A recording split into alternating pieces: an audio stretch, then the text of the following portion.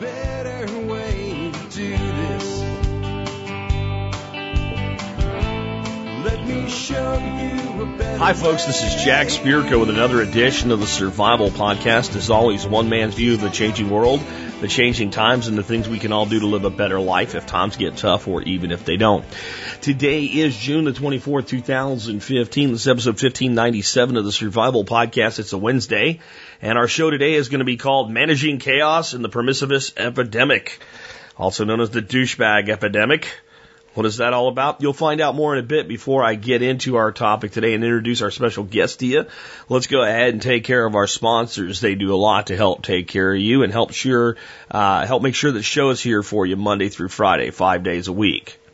Sponsor of the day number one today, KnifeKits.com. Knife Kits is a really great company. They've been with us a long time. When we vetted them for the sponsorship program, we checked all the blade forums and things like that, and they turned out to be a really great company with just a stellar reputation in the industry.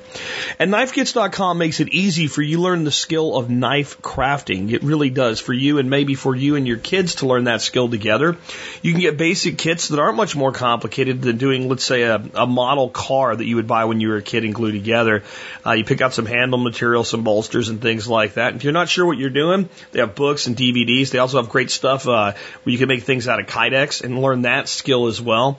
America was a country that at one time had a hard line skill set. People could do things in their own home without calling a guy to fix whatever it was that wasn't working in your home. Today, it seems like we've lost a lot of those skills, and one way to regain them is to start taking up small hobbies like this and learn these basic skills like fit and finishing, sharpening knives, etc. And hey, if you're a master bladesmith, they have some of the coolest exotic materials you can get your hands on. Check them out today at KnifeKits.com. Remember, they also do support the MSB, or Member Support Brigade, with a great discount for you. You can find out about that in the benefits section of your MSB. Sponsor of the day number two today is Backwoods Home Magazine, the easiest company that I've ever had to endorse ever in my entire career. It's really easy to endorse a company when you can look back and say to yourself, I've been this company's customer for over 20 years. That's what Backwoods Home is to me. 1994, I became a subscriber to Backwoods Home. I didn't even start the Survival Podcast till 2008.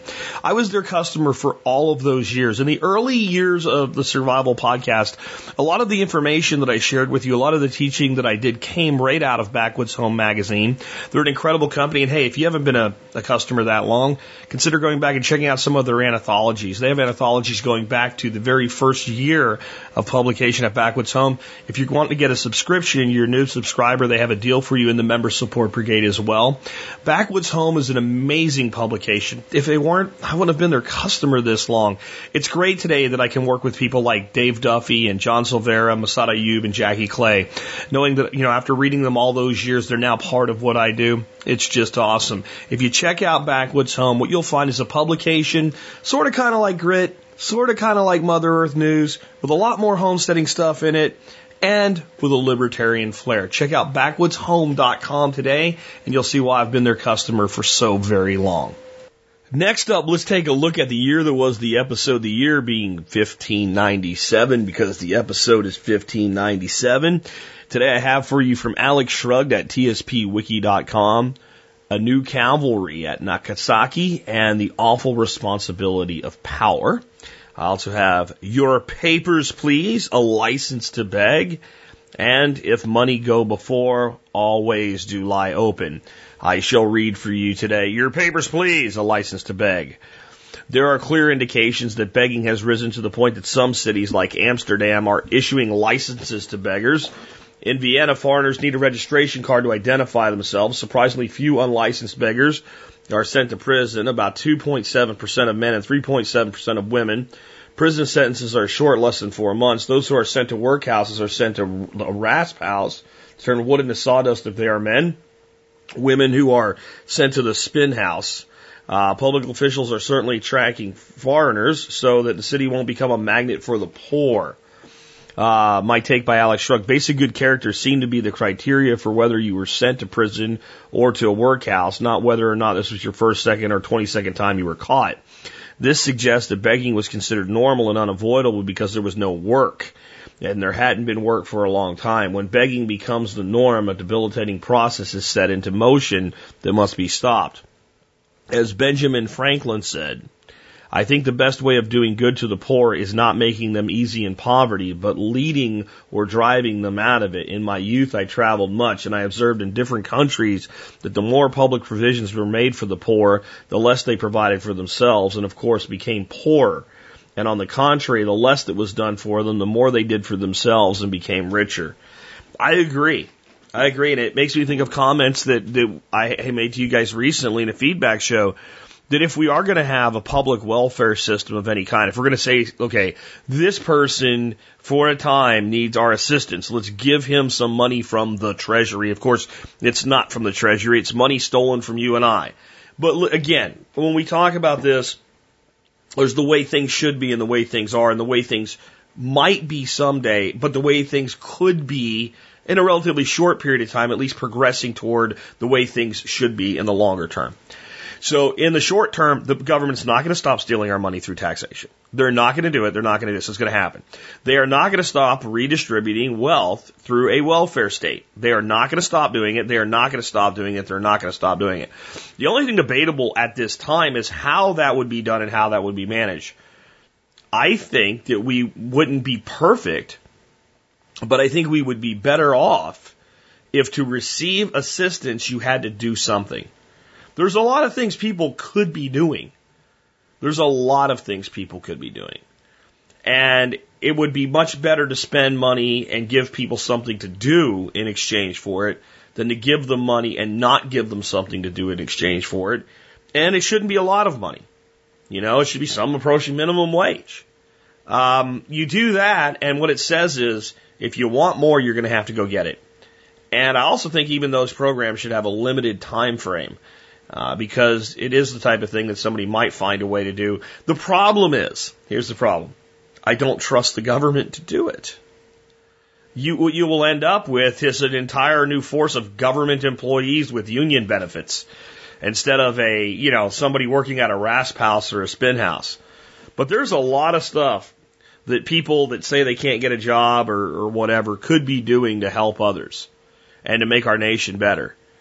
And it wouldn't really cost more money because we're already paying them to do nothing. I think quite a few of the people who are currently being paid to do nothing, if they had the other choice was simply you will be paid to do something, they would decide what they're getting paid isn't enough for what they have to do, and they would go find something to do that paid better. There are some people that would just choose not to do, and they would stop costing us money at all. And there are a lot of people that would start doing and feel like, oh, wow, I actually can do something. I actually can be useful, and they would strive for more. And whatever number of people laid on that program for eternity, till they died, it would be less than the number of people that we're paying now to do nothing, and at least they would be doing something.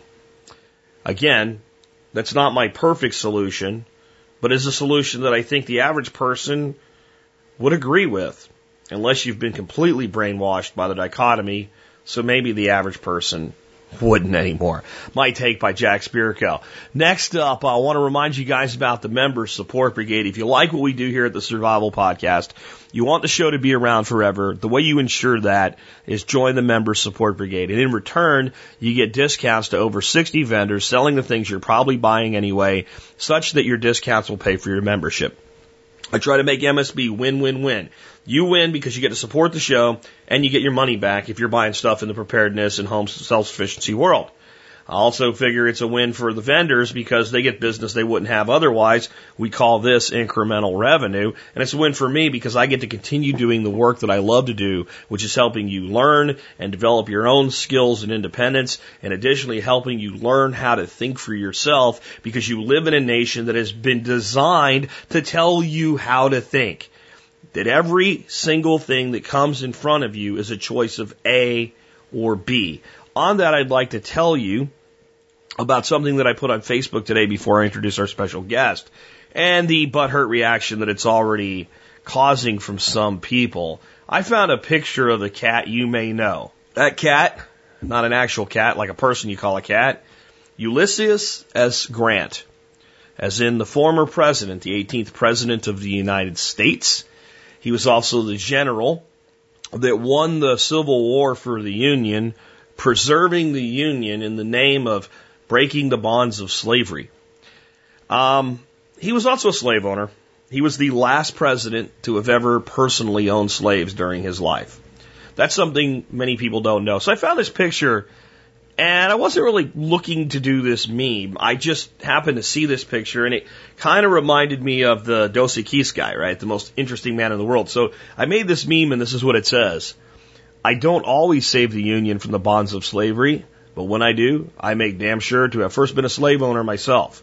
General Ulysses S. Grant, 18th President of the United States, and I have a link for source data to prove that I didn't pull this fact out of my ass. It actually is a real fact, and it's a government website with the fact on it. When I posted it on Facebook, I posted it as follows. In all, 12 U.S. presidents were slave owners at one time in their life. Not one of them ended up as part of the Confederacy. The last was General U.S. Grant. You may know him as the general that saved the Union.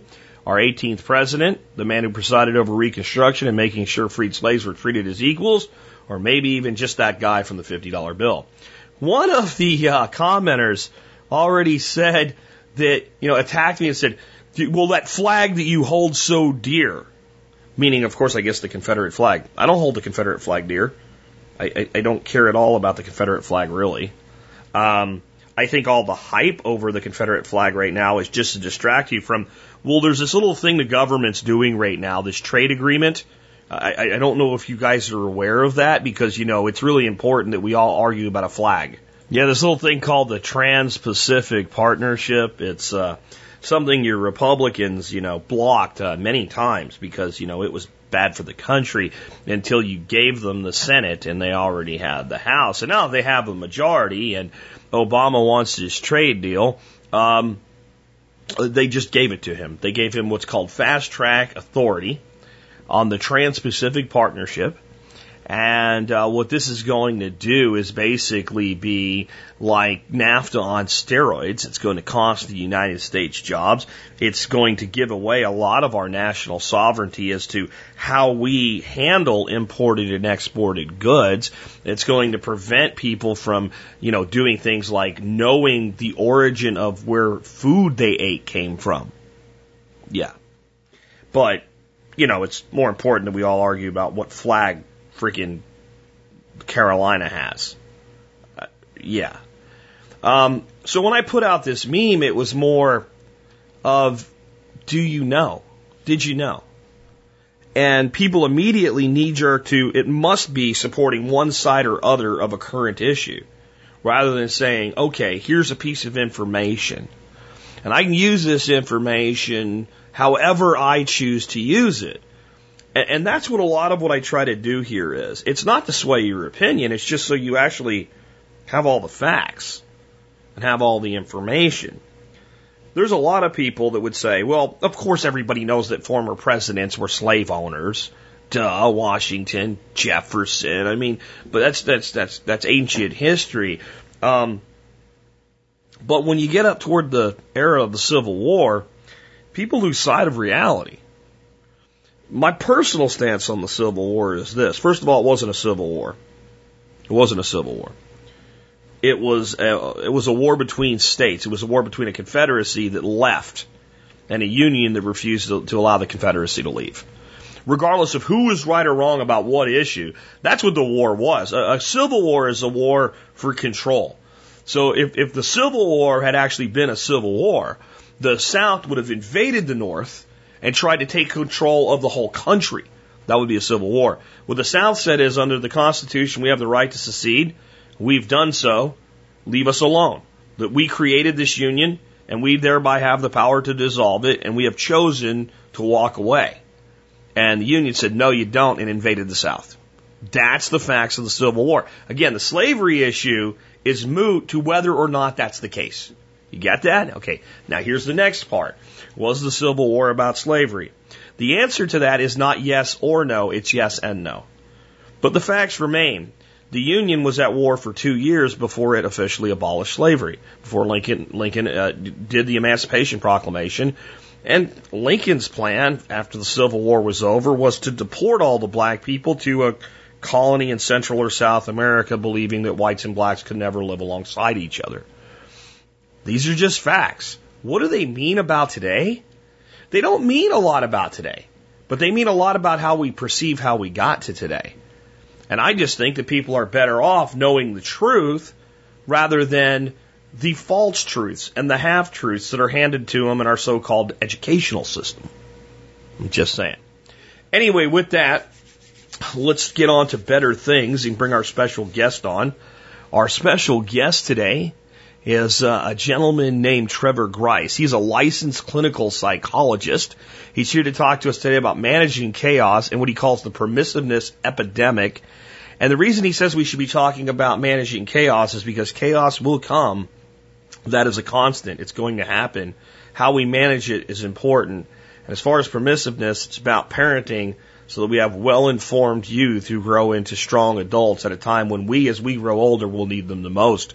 With that, hey, Trevor, man, welcome to the Survival Podcast. Hey, Jack. Thanks for having me. Hey, I'm glad you're here. This is a topic, I think we've kind of talked to somebody with your professional background maybe once before. It's similar to half of what our conversation is going to be about today. We've never really had anybody on to talk about managing chaos, which is going to be our lead topic today, which I think is awesome because you put it in your guest form that it's avoiding chaos is about as likely as rainbow farting unicorns or something like that. And I think it is. I think we all have to deal with chaos. This last 2 weeks, I've dealt with a crap ton of chaos, some that I've invited into my house with saying, hey, let's remodel the kitchen. That's a good idea. And, the chaos of having an idiot hit me with his truck, which was uninvited chaos. So we all have it. And I think this is a really important topic because we prep for what? Chaos, right? Absolutely. Yep. So I'm thinking that's a great topic. But before we get into that, you're a licensed clinical psychologist. Now, I don't think most kids, when they're, 8 years old picking their nose, think, I'm going to grow up and be a licensed clinical psychologist. And we all come to our walk through these different wonky paths. So can you just kind of give the audience kind of your background? How did you end up where you are, both as kind of someone that's doing the homesteading thing, as a prepper, plus you're this psychologist as well? Yeah, like most kids, the whole professional baseball player thing didn't really pan out as I was hoping. But I'm the oldest of 3 kids, and one of the things that my parents instilled in me, because I think their parents instilled in them, was how to work hard, and that usually meant our Saturdays were spent out in the woods hauling wood. And at that time I didn't really like it, but now you look back at that and see what it was for. Went to school, was a good student, all that kind of stuff. Had no idea what I wanted to do. I was following the path that people said. You should be a computer scientist. You should do these things. This is where the jobs are going to be. Didn't know I probably should go to college. So went through that. Essentially, I look back and realize I survived high school. And that's kind of what I tell a lot of clients these days is you just got to get through it. You got to survive it. Because it's tough. It's tough. Knowing what I know now, I was depressed back then, and I think that's pretty obvious, and I see a lot of kids these days with that. I went on to college, and computer science really didn't pan out, and just more math than I really wanted to do. I love math, but not that kind of math. And psychology was easy, it was just interesting. It was all the stuff we didn't know. So I said, I can do this. Until I realized that about the 4th year that, a 4-year degree in psychology is about worth almost nothing. And it's really just a debt certificate for the most part. So we went on. Most of them? Well, these days it's starting to get to be that for sure. But psychology is really up there with, essentially it's not worth a whole lot. So I knew I had to do something different. My backup option was go back and work landscaping with my father. That was always a good backup option, but at the same time, this is where like serendipity comes in. Our school, my university started a doctoral program. And when doctoral program in psychology gets started, they're pretty desperate actually, because they have no reputation. So they're going to take anyone that applied. And, I'm pretty sure that's how I got in. My resume wouldn't have really gotten me into any other programs, I don't think. And I wasn't ready for landscaping just yet. So went to that first year school, realized it was hard, thought about quitting, but it went back to perseverance and hard work and said, hey, let's get through this. And didn't know what I was going to find. So ended up with that. Internship took me to Utah. Became familiar with the Mormon culture out there and their ideas of preparedness. It wasn't really for us at that time, but I respected what they were doing. And we had our kids out there, and that's out there is where we met. We got into the whole Dave Ramsey thing and really got our financial house in order. And while it took 9 years, this February we finally paid off all debts and just the house, but all college loans gone, all that other stuff's gone. We didn't do it by his program exactly. We hybridized it for what we wanted. And then we moved back to Michigan. And as most people are facing these days, we got back there, 2 young kids. My wife's working, 2 kids in daycare, and she's bringing home $20 after paying for daycare. It's like, why are we doing this? We took parenting very seriously, and we're trying to do the best we can. And, we're netting $20. So she kind of begrudgingly decided to stay home. It's really not her makeup. It's not what she wanted to do, but she's kind of really thrived into that. And in doing that, she started looking into homesteading and preparedness and all that. And then she had to start dragging me along. So unlike most stories, I'm the follower in this one. She's the one that kind of opened the door and kind of had to bring me along.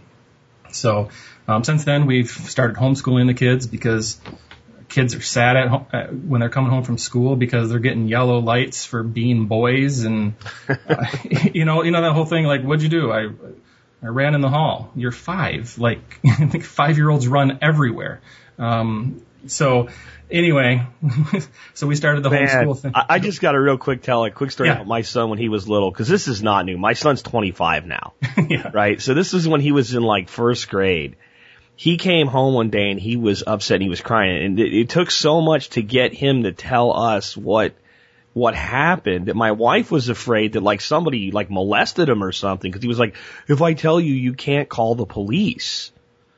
And she's freaking out. And what it turned out is instead of a yellow light or card or whatever, they had this thing called standing on the line. So when they were at recess, there was this line, and if you got in trouble, you had to stand on it. Well, he and some other boys got in trouble because they were throwing rocks. They were not throwing rocks at each other. They were not throwing rocks at the school. They were at the tree line throwing rocks at the trees. Oh, those so poor they had trees. to stay on the line, which is in of itself a little bit ridiculous. But the fact that this kid was so worried that he was in further trouble for throwing rocks at a tree, I mean, it makes your case for the public school system, but it makes your case as of almost 20 years ago. Right. I mean, I can think back to when I'm in school and some of the silly stuff. Like, I just don't do this or else you'll be in big trouble or you'll get the line of shame or something. You know what I mean? And how about it'll go on your permanent record? Oh my goodness. And I still have not seen my permanent record. I don't know where it is. It must be somewhere, probably. What was your actual thing? It's probably with Sasquatch, who's riding a rainbow farting unicorn. And if anybody gets that picture taken, maybe he has my permanent record with him. Yeah, it's in his satchel. You'll see a satchel in that picture. All the permanent records are in a satchel on Sasquatch's shoulder as he rides a rainbow farting unicorn. And I am seeing a vision of a TSP gear patch of a satchel-toting Sasquatch riding a unicorn. I think that's going to happen now, and it's all because of you. Yeah, the keeper of permanent records is the Sasquatch on the rainbow farting unicorn. I think that makes a lot of sense, actually. So, so in all of this, you eventually got to a point where it made sense that you could develop a practice for yourself. Just for people to understand what it takes to do that, could you give the elevator version of how you get to the point where that actually works? Yeah, I mean, it's a long process. I mean, like I said, at the 4-year mark of college, you've only just got started. I mean, it was 6 more years of college after that. You got internship. You got a lot of hoops to jump through. And then the big one is the licensing exam, which is, it's the greatest fear of everybody. And, you just got to power through. And then after that, you are officially denoted as an expert, as a master, even without doing the 10,000 hours. And essentially what it means is you can accept insurance now, is really what it comes down to. So we when we were in Utah and had our kids, we realized that Michigan was back where we wanted to be. We loved it in Utah, but I mean, we could move back to our hometown and be within 5 miles of all 4 grandparents. And that was important for us. So came back, and we have an agency in our town that I work for now, and they brought me on. And so I don't really have my own private practice. I kind of work with an agency, but getting that started is really just about, meeting with people and kind of getting word of mouth going around, and, just trying your best to help. I think it's important, as a psychologist, some people, we get the question all the time, well, what's the difference between a psychologist and a psychiatrist? And, psychiatrists are medical doctors, medicine. That's essentially almost all that they do is medicines. And, no medicines, I don't prescribe anything like that. I'm not a Prozac pusher. It's all about trying to help the individual work through their issues. Cool, man. So as we look at your main subject today, we want to start out with, let's get into managing chaos. And I think that a lot of people think that the way we deal with chaos is through control. And the truth is, it can't be controlled. That's why it's chaos, right? That's what makes it chaos. So what is the difference between trying to control a situation and trying to manage a situation? Yeah, and that's where the Sasquatch came in, right? Like, yeah. The idea of trying to control something is like trying to get that picture of, with a satchel too, mind you. So, the difference between, control and management, the difference between chaos and control is this idea that, we see control all over in our world. Everybody wants to control things. They want this perfect response, 100%. They want everything to be perfect. And in our lives, if we look back, nothing has ever been that. You get 4 brand new tires and one blows as you pull out of the tire shop. I mean, that's chaos, and it's everywhere. One thing I sit down with clients to get them to think this way sometimes is okay, so what's the best thing you can do in order to not die in a plane crash? All right, so Jack, what's the best thing you can do to not die in a plane crash? Don't get on a plane. Don't get on a plane, right? And so if you don't get on a plane, what are the chances that you will die in a plane crash? Pretty low unless one crashes into you. Exactly. Right. And that is chaos, right? I mean, the epitome of chaos is the plane that falls out of the sky on your head. And it's pretty low, but you can still die in a plane crash by never getting on there. And that's the example, because people think, I will control never dying on a plane crash, and I will pull a John Madden and ride my bus all over the place. And, a plane can dive right into his bus someday, So this idea of control has us kind of always scrambling and always feeling like we need more. Whereas if you look at it and say, there's chaos out there, it's going to happen, we tend to take more of a management approach for those that do it. And when you do that, then you realize that by not getting on an airplane, you're managing your ability to not die in a plane crash, but you're also accepting the fact that without knowing it, one could fall right on you. So how does the brain react to these two different mindsets then? How do we basically engage on the side of management and let go of the side of a false belief in control? Let's take big agriculture then. Okay. So they're in the line of control. I think we could all agree that, right? When there's a problem, we have to try to control it. We have to make it go away. So we're going to invent a new poison, a new spray. We're going to invent new plants that can't die from it, that the bugs won't like, but it creates all these other problems. And that's how, when we try to solve problems by trying harder, we end up getting into this almost tug of war. Essentially, we go back to the old quote, which I think Einstein stated, where, we just try over and over to do the same things and expect different results, and yet they don't happen. So when we start looking at this idea of instead of trying to control things and manage them, what we end up seeing is like there's actually, we assess things better, we adjust to things better, we don't work as hard, we just actually let things be more. And knowing that it's never going to be perfect, but we do have the ability to make things better and to really impact our lives but without the expectation. I think that's a big thing. Control has expectations. I expect it to be perfect, whereas management kind of says, you know what, failure can happen, and when it does, I'm going to roll with it and see what happens.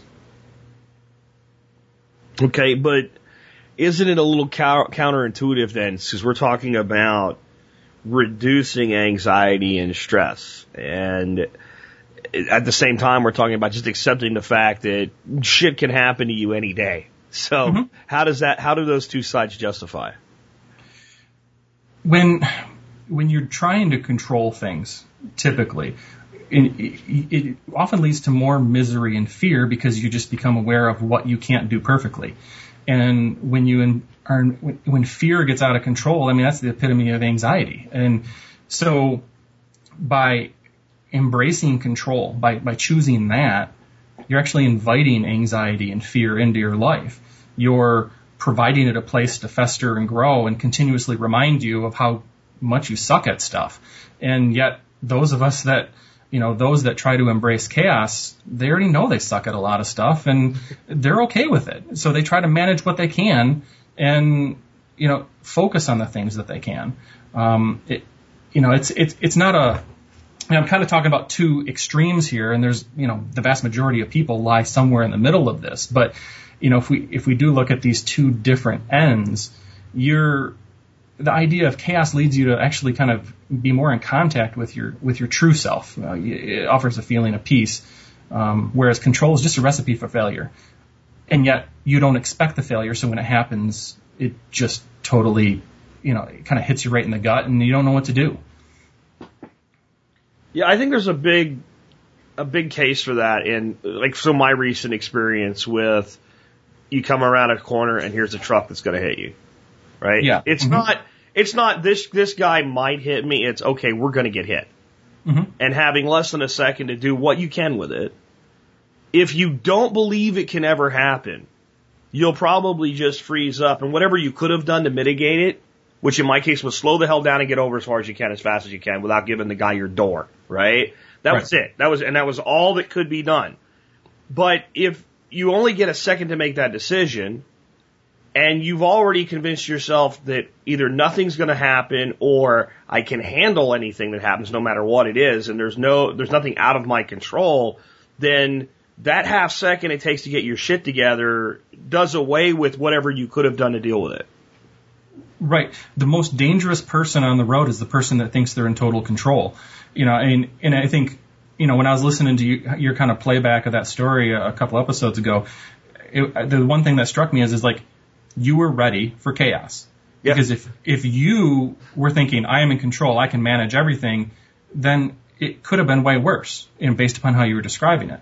So that particular experience right there shows that you knew that you didn't have control in that situation, but you were managing it the best you could. And so when it did happen, you did manage it the best you could. Exactly. And I'm not saying I did it perfect. I'm saying I did it the best I could under the circumstances. And, some guy that drove NASCAR cars for a living may have been able to somehow not kill himself, get out of the way, and get around the guy. I don't know. I mean, I'm not, those guys are basically the professional athletes of drivers.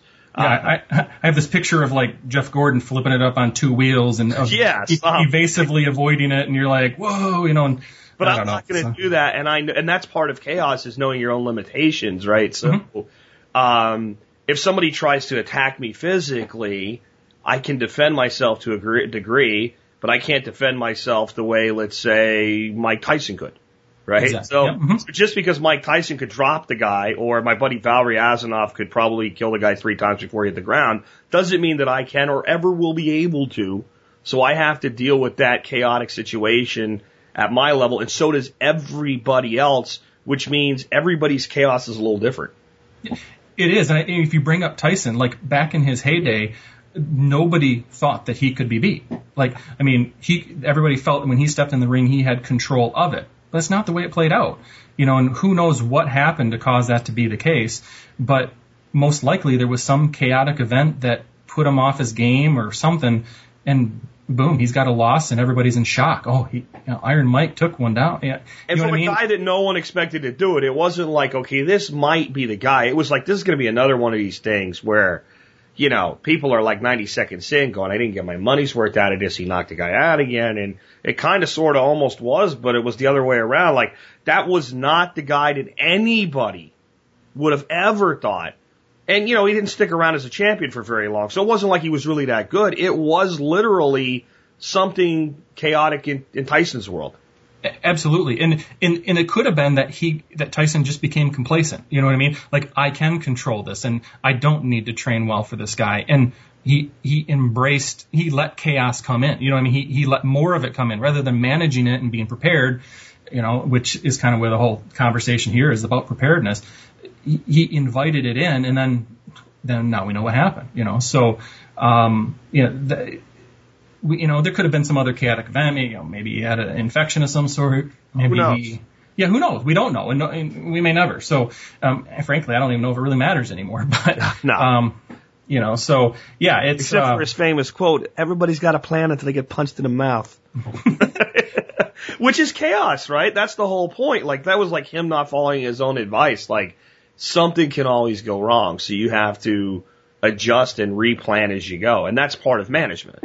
Yeah. I mean, the fact is if you're standing in front of somebody, no matter how calm they are, if you're managing the situation, that person can punch you in the mouth, you know, and if you don't think they will, well, then Tyson's quote reigns supreme, you know? Yeah, interesting, because what I've always said is the person you trust the most can do the most harm. Mm-hmm. Right. So, I mean, when people tell me, like, you know, the separate bank account thing with husbands and wives, it's like, you don't trust this person with your money, but they could crack you in the head with a barbell while you sleep any night, right? That doesn't make a lot of sense to me, that we don't trust each other with our finances, but I'll lay down and go to sleep next to you every single night when you could set the bed on fire or kill me in my sleep. And the reason that we're so vulnerable in front of our spouses is because if we didn't trust them, we wouldn't marry them. So the more we trust a person, the more harm they could do if they're not the person we think they are, which is part of what makes trust difficult. And which is, you know, you brought up the whole dual finance thing before, and when I was listening to it, I was like that is the absolute most truthful thing. I mean, and this is coming from a guy who sits with couples who are having marital issues, and I've never seen that work out. I mean, it does not work out. You cannot. I mean, a good marital relationship requires trust, almost more than anything. And if you can't trust them with finances, then there's this huge barrier. And then all of a sudden it's like somebody's spending something else, and I didn't know you did this, and who paid this bill, and you're inviting chaos in to ruin your marriage. I'll tell you what else I've noticed with it. Even when the marriage works, however we define that, in other words, 25 years from now, they're still together, they never win financially. That's never the couple that's going into a little bit of an early retirement and well off. That never, ever works out that way, that both sides or either side really manages their money for retirement well. Yeah, they have so many financial redundancies that they waste money on the same things. You know, I mean, like, it's like they're doing, when you put it all in the same pot and use it together, then you can efficiently manage it. But essentially both people are buying the kids the same movie or the same video game, because the kids, and we might even get into this later, how, you know, manipulative kids can actually be, you know, they'll figure out that they have two finances, and they figure, well, if I tell both parents, they'll both buy me something, and then I get two of the same thing, you know, so now they have two video games instead of the one that they, you know, still probably shouldn't have had because they should have bought it themselves, but, you know, that's beside the point. Yeah, definitely. But kind of what we've been talking about so far with the whole chaotic thing, though, with management and responding to it's been like I have a split second to make a decision type of thing. But I actually think sometimes that chaos can actually be a kind of like a black hole process, a slow thing. Like your life is completely falling apart from chaos, but it's not falling apart in 3 seconds. And that can actually be worse if not properly managed, because there are plenty of times for the person to lie to themselves and still say that they're in control. And that can be almost terminal for, maybe not life, but terminal for quality of life. Yeah, I mean, one of the first things I do with some of my clients that come in here is I say, we're not going to say the 7-letter swear word. And they look at me and I say, it begins with C, and then they start thinking about it. I say, we have to think of the word control as Sasquatch riding the rainbow farting unicorn. It doesn't exist. Like, that word in and of itself needs to be gone, because it lulls us into thinking that we actually have it, and we actually need to embrace the fact that we don't, in order to be adequately prepared. And so, yeah, the person that thinks they're in control and they have this slow spiral, they end up justifying, oh, it's not so bad, and, oh, we'll figure it out later, or the next paycheck will make it okay. And then, 7 paychecks later, the hole is deeper, and they don't really know why, and they try to control harder, which inevitably causes the spiral to go faster. Definitely, and I think maybe there's a lot more that can go wrong. So for a person, because if you're faced with like that split-second decision, your mind at some level takes over. Yeah. Yeah, like there's like part of what you do is conscious and part of it's completely unconscious. But when you're not immediately threatened, and it's like you get a letter that says that you're, let's say, being audited by the IRS, and a person says, right, or something like that, or you sit down and you look at your debt, and it's $61,000, and there's literally nothing to show for it. It'll all work itself out. And that type of complacency, when you've lost control. So let's say there is certain things of your life you do control. You don't control society, you don't control the world, but you do on some level control how you respond. When you've lost even that control and believe that you still have it, you can just screw up everything. It's a domino effect, and all of a sudden you're like, why is my wife leaving me, and why do my kids hate me, and why am I getting poor performances at my job? It affects you in a core way. I mean, you all of a sudden you lose hope. You know what I mean? You lose confidence in self, because I'm working hard, I'm trying hard, I'm doing the best I can, I'm trying my best to control it, and in fact you're really missing the whole point, which is it's not about control, it's about a whole different thing. So, and I see that every day. Every day people are trying to control stuff, and they wonder why they keep getting further and further away from what they want. And they're going about it all wrong. I mean, it's really what it comes down to. It's not about control. It's the one thing about, if I control this, I will not have fear, right? If it's controlled, then I will be safe.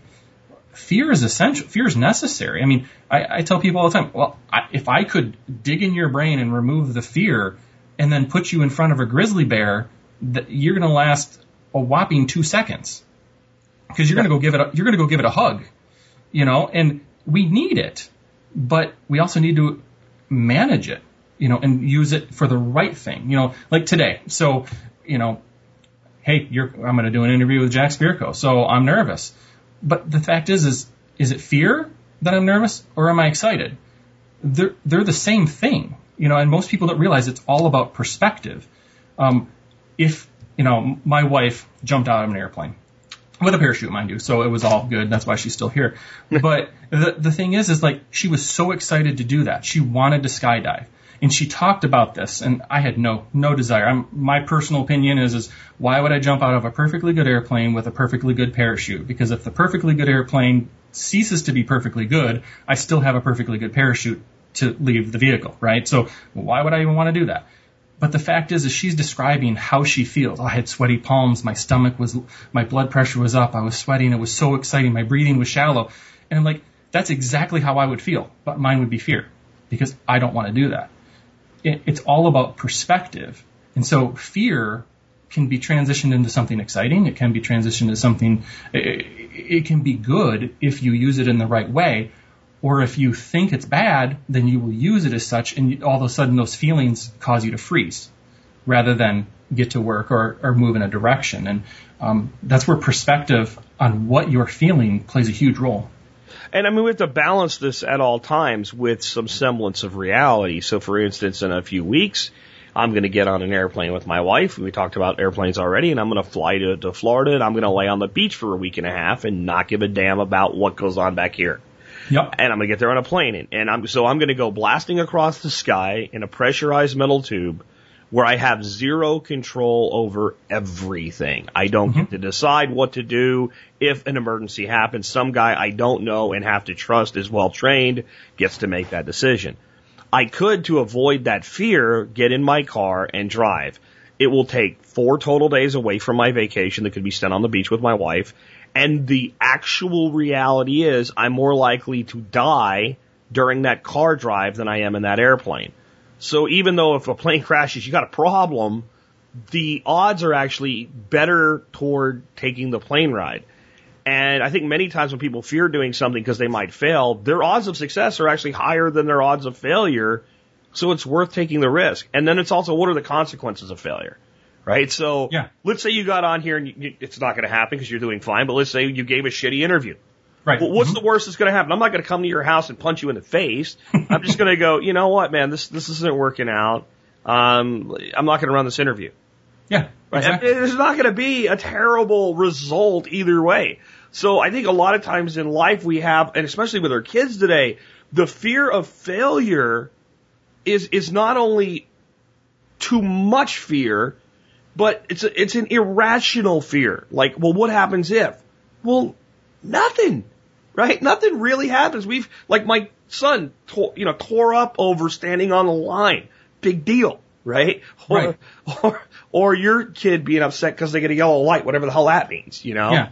So I'm in a college, I'm working in a college counseling center, and I got this kid sitting across from me, right? And I'm like, so what are we going to talk about today? Oh, I'm going to fail out of school. Oh, okay. Well, we probably should talk about that. So what's going on? Well, I should be taking a test right now. It's like, what? So when we break it down, this young man sitting across from me is missing his test because he's afraid of failing, which is essentially creating exactly what his fear is. And so when I break it down, I say, well, did you study? Yes, I did study. Okay. So he's afraid of trying is really what it comes in failing, as opposed to just failing. If he walked, and I try to break it down, I was like, well, if you got a 50%, like you're still passing this class based upon the points you told me. Yeah. Like you failed the test, but the math still works out. Oh, I guess I didn't think about that. Like this kid was so paralyzed by the fear of failure and that his efforts were to be to no avail that he chose to not even try it in effort and essentially created what he was afraid of. But now he could say, well, I didn't even go, so who knows what would have happened. And we hear that I hear that all the time. It's all around us. Yeah, definitely. And I think that with the testing, I think part of that is we're doing this to these kids, these standardized tests, and these teachers constantly telling them, if you fail, you don't go to the next grade, you fail, like by the time they get out of school, the last thing they want to even think about is another freaking test. Right. Yeah. And which, I don't know, I haven't taken a whole lot of tests since my last licensing exam, and seems like everything's going okay, but testing is such a big deal. It becomes, we have, there's the SAT and the ACT, right? And here in Michigan, the schools, they provide the ACT, the college prep exams for the students. You take it in school. When I was there, you had to go sign up and go in on a Saturday to take care of it, and you paid for it yourself. But now the schools, they do you a huge favor. So nice of them that they're going to pay for this test. So I got this young lady in front of me, and she is petrified of this test.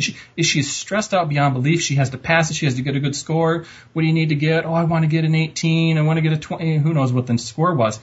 And I was like, we'll call her Susie. I was like, Susie, but you're going to the local community college. I know, but I need to get the score. I was like, community colleges don't give a crap about your ACT scores. You're breathing and have a pulse, and you have the ability to pay. That's good enough for them. And she looked at me and was like, you're being forced to take a test and freak out about something for a college prep that you don't even need. I mean, this girl kind of had her stuff together. She was going to go to community college, pay cheap rates for a year, maybe 2, and then transition through the side door of a university where you show them your transcript. Hey, you got A's and B's. You're a college student. Come on in. We don't need to know anything else. But she was freaked out about a test that she was told she had to take. I mean, like stressed to the point of, digestive issues and headaches. And it was, and that's what the kids are facing. It literally doesn't matter. Not on some etherical level. It's not really that important long term. You'll get them next time, kiddo. That literally, absolutely does not matter, period, the end infinity. No, it doesn't. Is ever going to give a shit what her ACT score was, period.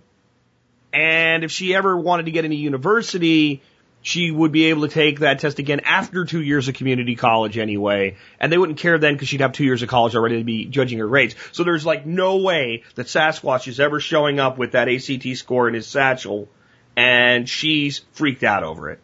Universities want college students, and the reason they want these tests is because they have no idea what's coming out of high school. If you go to the community college and you get good grades, they're going to look at that and say, well, can you pay? Do you have a pulse? Okay, you know what I mean? Come on in. Can you get a Pell Grant? Can you get some, can Sally Mae help you? Yeah, you get money and fund our new wing of the science building. Yeah, right. You're in. So they don't, I don't even know, my guess is at some point you don't even need that if you go the more, side doorway instead of the front doorway, which we're all told we have to do. Freshman orientation, walk through the doors, everybody's, confetti and all that kind of crap, But there's a more efficient and better way to do college if you're going to do it than that way. That's kind of I'm not saying that's the wrong way. It is the way I did it, but if I could go back, I would do it differently, at least for the first couple of years, because it would have saved some money. Yeah, yeah, there is that. But what can a person do in all of this to start managing their life and regarding their mental health? How do we start to actually put a management process into chaos, which is what the world's all about, and at the same time accept that chaos is real and it just is? Well, it's like you just said, it's acceptance. But you also have to come at it, I encourage people to come at it from an understanding of what may be actually happening to them. So back in the 50s and 60s, Abraham Maslow created this idea, this hierarchy of needs. It's a really fancy pyramid. It's not a plate, not the food plate, right? It's a pyramid, and it has 5 levels. And in what he theorized, and really not a whole lot of people have come to disagree with him. And the thing about Maslow is he was not trying to deal with illness. He was in this kind of positive psychology movement. He wanted to take people to a different level. Do you know what I mean? Like, it's kind of a novel thing. Like, oh, you're depressed. Here, let's treat you like depressed. Like, hey, you're depressed. Let's drag you out of this and get you to be, self-sufficient or, something like that. So on this base of Maslow's hierarchy needs are the fairly obvious physical needs that we need, the 6 things that we need. I always thought it was 5. I had a client tell me once, well, we need to take a dump sometimes. I was like, you're absolutely right. If we don't do that, we will die. So it's, the things we have to prepare for, right? Food, water, shelter, air. Then the other 2 that people miss, I already mentioned excrete. We have to get the poisons out of our body. If we don't do that, it won't work well. And then the final one is sleep. Sleep is extremely important. The next level up is this idea of the security. Okay, and this is where fear comes in. Like now that we have these things, we want to feel safe. And what I kind of see is going on is how the news is attacking that, making you not feel safe. Everything is about fear, right? Yeah. So definitely. If we want to take a real kind of tin hat way of looking at this, what if they've got Maslow's pyramid sitting there and saying, okay, well, we really can't effectively take away their shelter and all this kind of stuff without really drawing too much attention to us. What if we hit them on the second level so they can't grow past that? We'll hit them on fear. We'll make them feel that they're not secure. We'll make them feel that everything around them is dangerous, that these two killers from New York or wherever that escaped from prison are outside your door right now because we have no idea where they are. Who knows, they might be caught by the time this goes out, but it's the front page on CNN. There's a bloody sock and there's DNA and they could be right outside your door. The fact that it's news, and this is kind of a comment that I heard on a recent podcast by Bruce Schneier, is that the fact that it's news means you shouldn't worry about it, right? I mean, nobody puts on their Johnny went to the bathroom today. Good job. That the fact that it's news means it is odd and weird enough that it will not really affect you. And which is why I tell most of my clients who are struggling with this is don't watch the news at all. No newspaper, no radio, no nothing. Nothing will come from this. And they say, well, how am I going to know about the weather? Go to weather.com. I mean, it's pretty good. They're generally pretty accurate. Well, what if I need to know I live within driving distance of 3 of the most dangerous cities in our country, right? Saginaw, Michigan, Flint, Michigan, Detroit, Michigan. And, I'm not afraid to go to those places, but I sure as heck know which areas not to go to. So I don't need to watch the news and figure out that there was another murder in this place, or there was another violent crime there. Like, I don't need to know that. I've already learned that. And these people are like, well, what if I need to know? If there's a tornado coming, I'm fairly certain that your neighbors will let you know somehow, or you'll hear the local alarm. It's so hard for some people to disconnect from the news. But when they do, things called weather radios, and when stormy situations are in place, and if you want to turn the TV on to find out if you're under, but you're not going to learn about that, on the nightly news. Storms don't have a schedule to come on at 6:00 in the evening. Yeah. And if you watch normal TV, and I'm not saying you should watch too much of it, but if you're watching normal TV, especially local channels, and there is a threat, they interrupted to tell you. I still can't remember this book, but I remember reading this book. It might have been one of Robert Kiyosaki's books, and he was talking about this subject. Just disconnect from this crap once in a while. And whoever wrote the book said something. All I remember is that they were on a cruise in the middle of the ocean when Princess Diana died. And the whole boat knew about it in 5 minutes. Yeah. So if you'll find out that a princess died somewhere around the world in France while you're on a boat in the middle of the ocean, if anything really important to you happens, you'll know. Someone will tell you. But then the other thing is that actually really important? I mean, does the death of Princess Diana really affect you? That's the point also, that they found out about this and it didn't even matter. Right. Uh-huh. I know some people are there, oh my God, the princess was, well, you have your own problems. You should find your own counselor, whatever. And I'm sure to the people that were actually family members and all, it was important. But to me, I'm sorry. There's people that die every day, tragic deaths. And as a human being, I have empathy for all of them. But honestly, if I sat around and worried about that, I'd never get anything done. Yeah, it doesn't directly affect you, and because now the news wants to make you think that it does, right? Type of little control stuff here, right? But the fact is, we can't. In order to move on with our lives, in order to go on. Another Einstein quote is, in order to keep your bicycle balanced, you have to keep moving. You have to keep going forward, but you can't do that if you're going to worry about everybody that died. Or what's happening overseas and whether, what's the status of the Greek economic system. It doesn't directly affect us. Look outside, open your door, stand on your porch, look around, worry about that. That you can manage. You can manage that. Look at who's sitting around the dinner table, or actually do that for once, sit around the dinner table. And that's what matters. And you're counseling addicts, right, too? So, if someone drinks a beer once in a while, no one cares. But there's people that are alcoholics, right? Mm-hmm. And when you're dealing with an alcoholic, it's not like, you can still have some beers, right? It's like, okay, dude, you are addicted to alcohol. We got to get you off 100% cold turkey. You can't be a recreational user. That's why you're an alcoholic. So when you're dealing with somebody that's addicted to worrying about this stuff, you have to break them from it the same way I would break an addict to a drug. It works essentially the same way, just without the actual intake of chemicals. I mean, we become obsessed with knowing. Out in Utah, I had a client who was obsessed about the news. I mean, woke up, checked CNN.com, watched the 7 o'clock news, listened to the news on the way to work, read the newspaper at work, checked it on his lunch break, listened to it on the way home, watched the 5 o'clock news, the 10 o'clock news, right? And I said, stop, don't do it. Now, he was of Latin descent, so he said, okay, and he had some skin in the game, so to speak, regarding a handful of years ago about what was going to happen with immigration and stuff. But so he was really actually worried about it. But I said, what are you going to do about it? You're not going to do anything. So there's no reason to know about it. Turn it off for a week. Come back next week. Tell me what happens.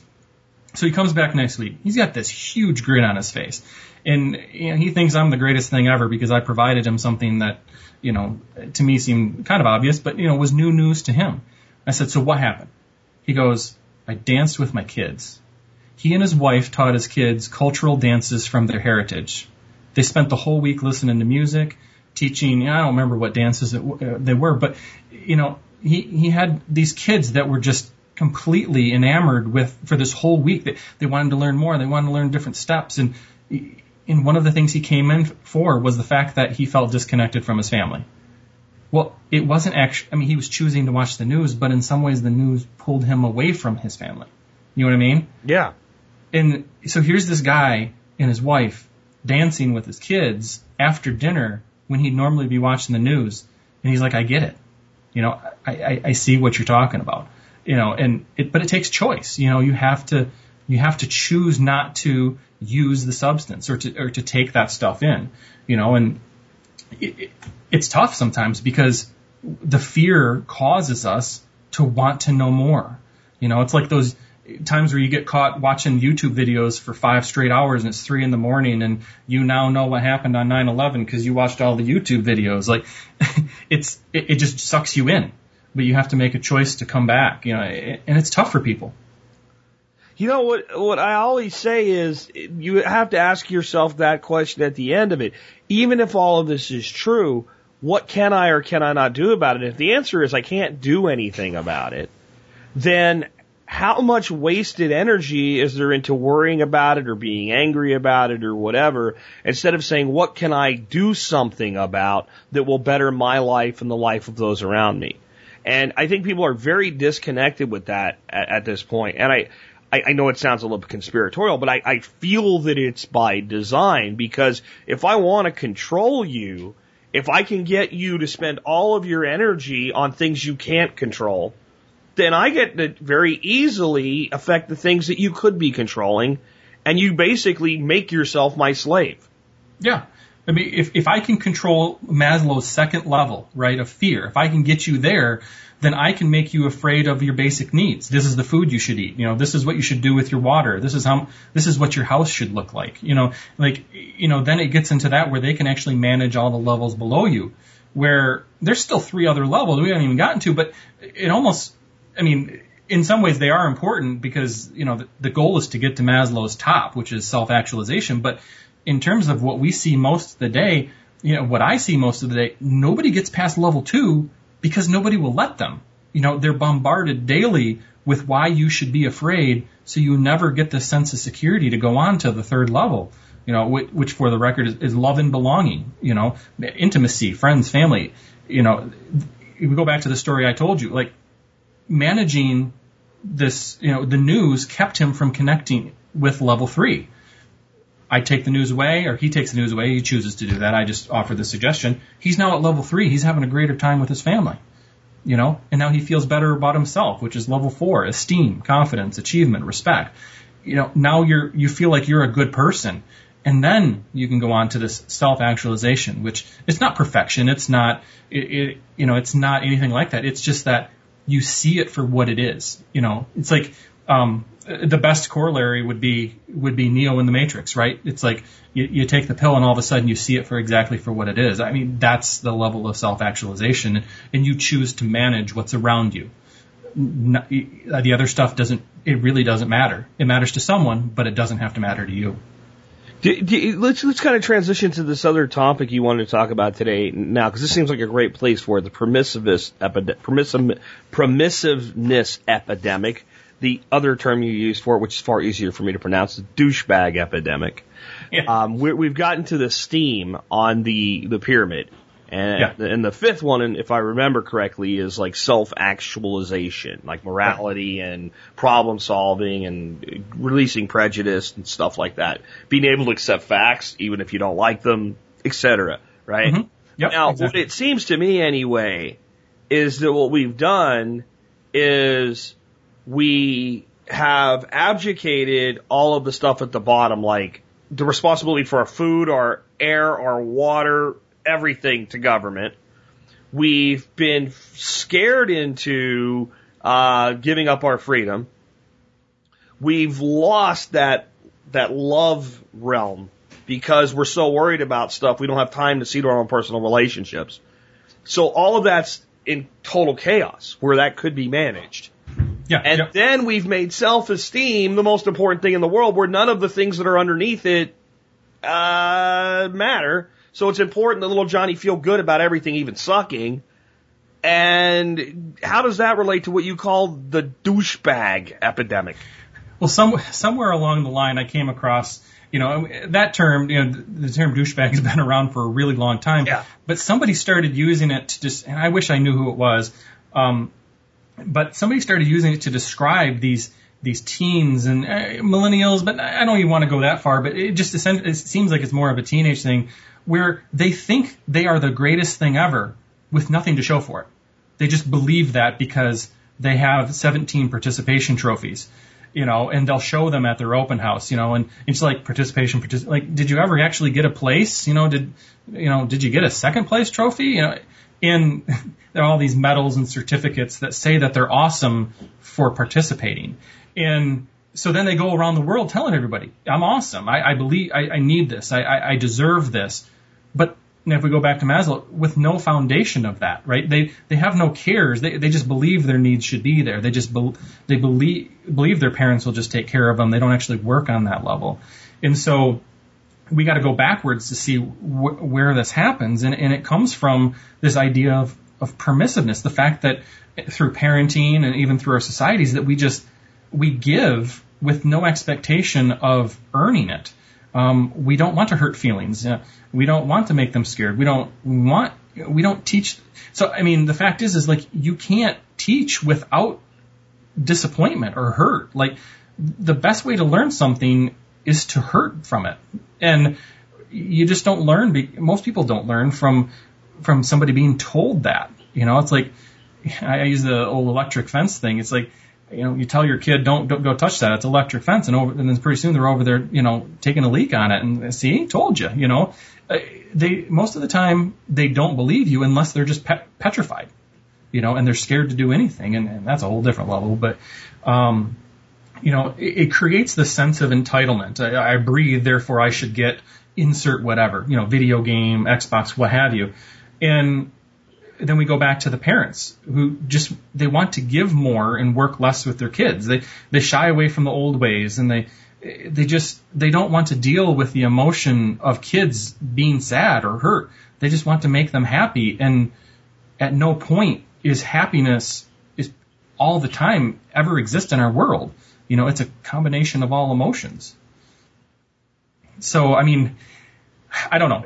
We just got done watching the movie Inside Out with from Pixar. We took the kids to go watch that for my wife's birthday, and they talk about that in there. It was, from my standpoint, it's an excellent movie. It's an excellent movie to understand how emotions play a role. It can't just be one.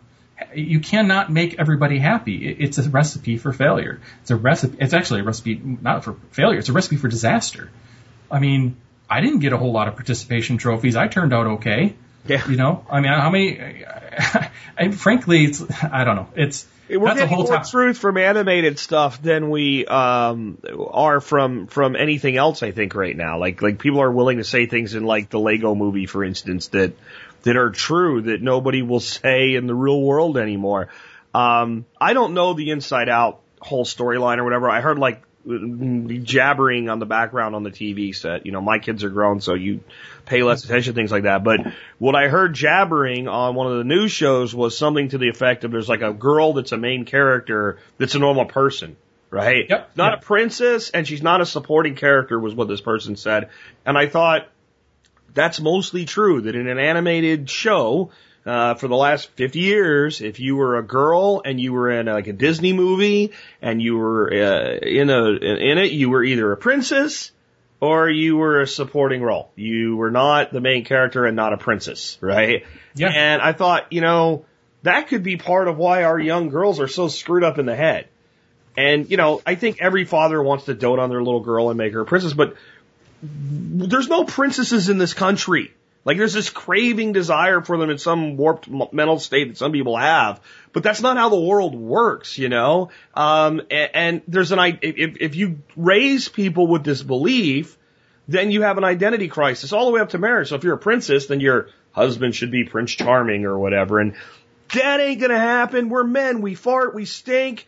I mean, we're men, and we're supposed to be men, in spite of society trying to destroy that too. And this false drama that's in the minds of our children coming up causes a lot of confusion about the way the world really is. And then they're actually hurt by the way the world really is. I see, so many males come into my office, and I choose the word males very specifically because I see so few men come into my office, and I don't think it's a coincidence at all, because I think people that know how, there's an epidemic there too about how we have males but not very many men, but it works the same with women too. I mean, there's no princess. It's a little girl from Minnesota who likes hockey. I mean, it's pretty cool that she's very normal in terms, but she's not the main character. The emotions in her head are, and the emotions are battling because they want her to be happy, and they want her to be happy. And essentially they figure out that that's actually not the best way to live. The best way to live is to embrace all emotions. Like I tell people, it's like, I want to be happier. Okay, well, your parents just died like 2 weeks ago. I mean, I'm not worried about the person crying at the funeral. I'm worried about the person laughing hysterically at the funeral. Like, happy at that point does not make any sense. Like, we have to, feeling is important, negative or positive. We got to go with that. So I'm going to take a pill then, or I'm going to do this, or I'm going to drink it away, and then that spirals into all these other issues because we just can't fathom hurting.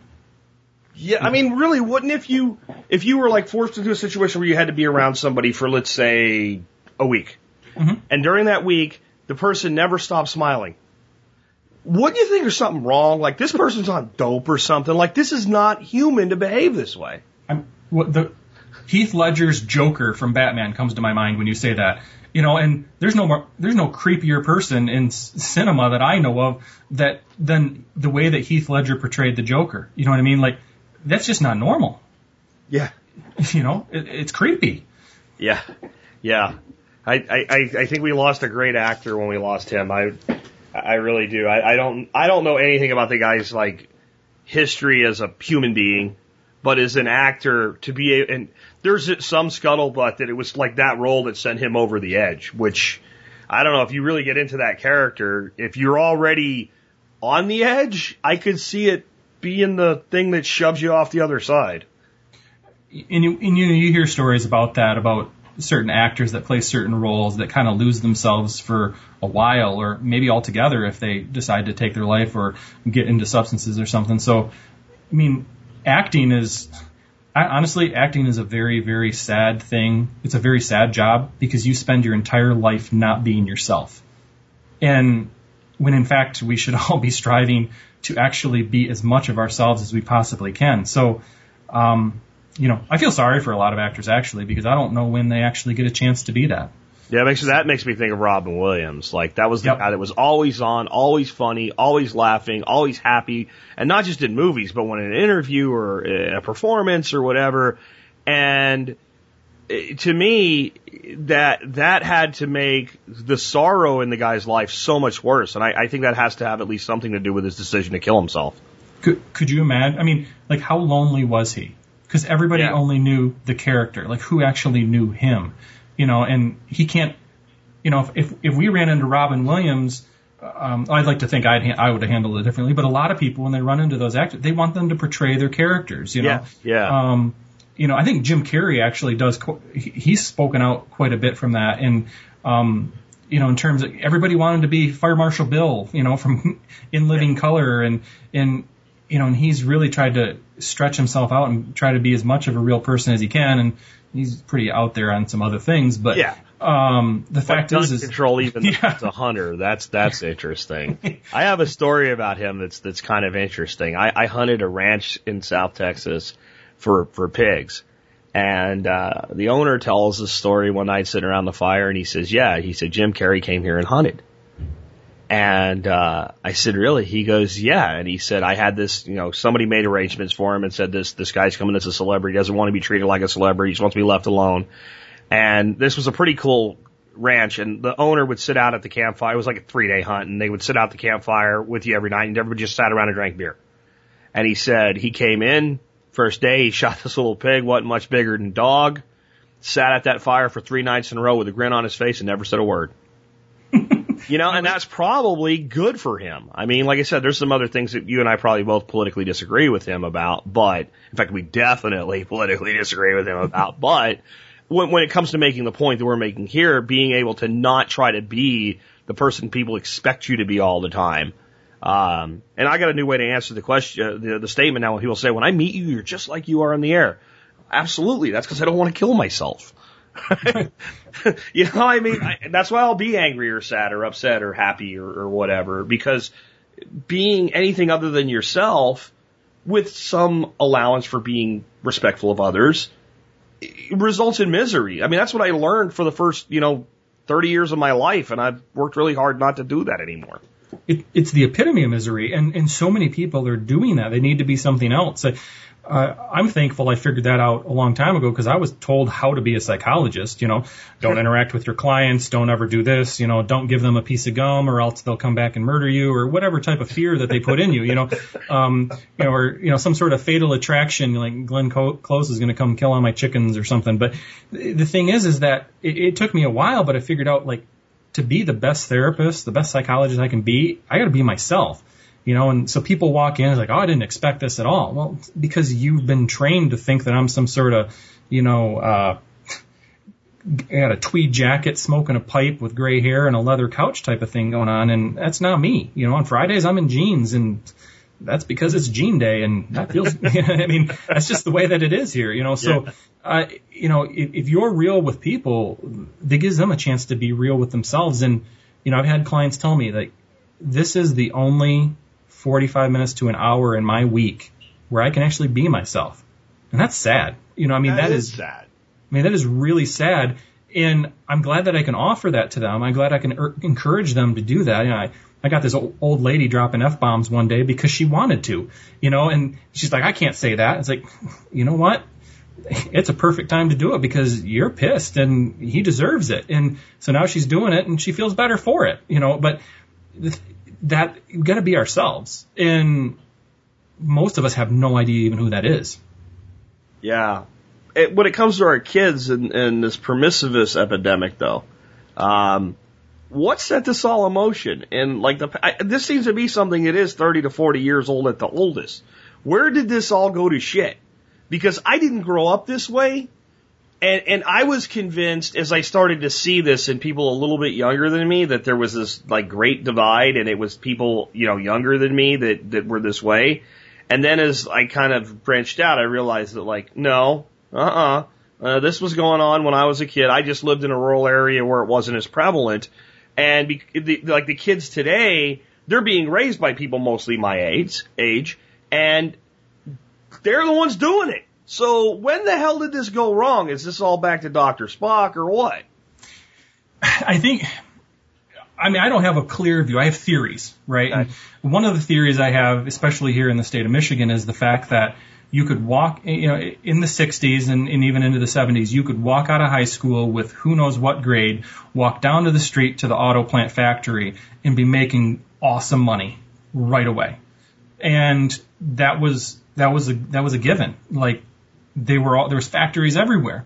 And at worst, you'd be 30 miles away, or you'd be close to a shop that was providing the parts for that factory, right? So these people are making great money and then they just, when I was a kid, I wanted all this stuff. I'm just going to buy all this stuff for my kid.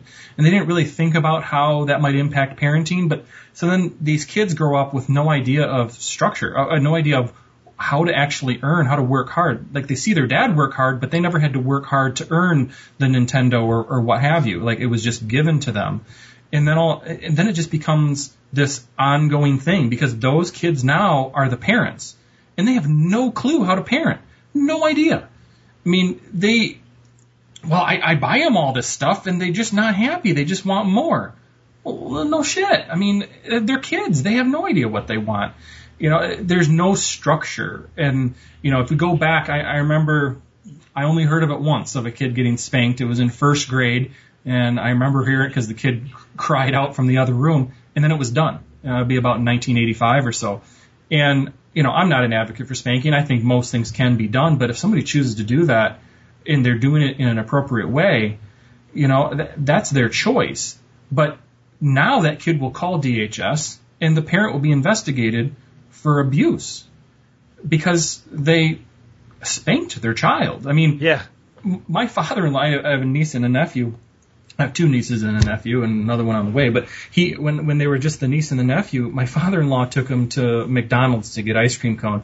And as they were on their way there, it was raining, like pouring rain. So he parked at the parking spot as close to the door. And he looks at these two kids who need to be carried in. So he grabs the oldest girl and says, he grabs her and sits her in the seat and says, stay here, because she knew she would stay. The other, my nephew was like 2 years old. And so he kept the nephew buckled in the car, ran back out, grabbed my nephew, put him in the seat, and now they're in there getting ice cream until DHS comes by because somebody in the store reported them for abandoning the child in the car. That's the world. It was like all logic played into that was the best thing to do to not get everybody soaking wet, except for him. He was trying to protect the kids. But somebody called Child Protective Services on him because he left the child in the car buckled for 27 seconds at most. Do you know what I mean? And that's what everybody's doing. They're reporting because we have to protect the kids. We have to protect the kids. Kids are more resilient than adults. I mean, they can deal with stuff a lot better than we can most of the time. And if we don't actually let them hurt, if we don't provide situations which they can where they can get disappointed, they won't learn. I think as Dave Ramsey had stated, do you want your kids to have a $20 disappointment at age 7, a $200 disappointment at age 14, or a $2,000 disappointment at age 19? Have them disappointed early, and then they will learn and maybe never have that $2,000 disappointment. And that would put them in a way better situation. So we don't want our kids to hurt. And by not letting them hurt, they grow up into this whole idea of, I can get everything I want. And that's kind of where we're heading. Well, and it's transferred into what people call millennial entitlement. And I have mixed emotions on that, because there's no doubt that there's millennial entitlement syndrome, okay? It exists. But I also know there's a lot of people in that age group that are not those kids, right? And I think that whenever you single out a group, everybody in that group's like, hey, whoa, hey, right? Some people know where that's from.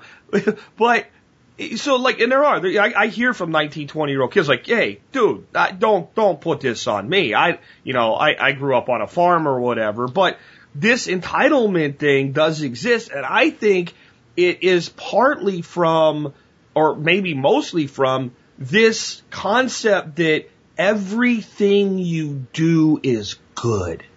You're a winner all the time. There are no losers. Like you were talking about how the person has 13, participation trophies. And did you ever get one for placing? And the sad thing is that kid might be able to look at you dead in the eye and go, what? No one got that. There is no place. Right? There wasn't first, second, third, and then participation. There was only participation. And my real fear of this is there's more children, and we talk about the number of veterans killing themselves.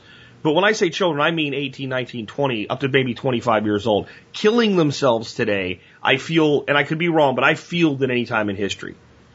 And I think it's because if you tell somebody that everything they do is wonderful, eventually they will figure out you've lied to them. I'm not wonderful for any of this crap.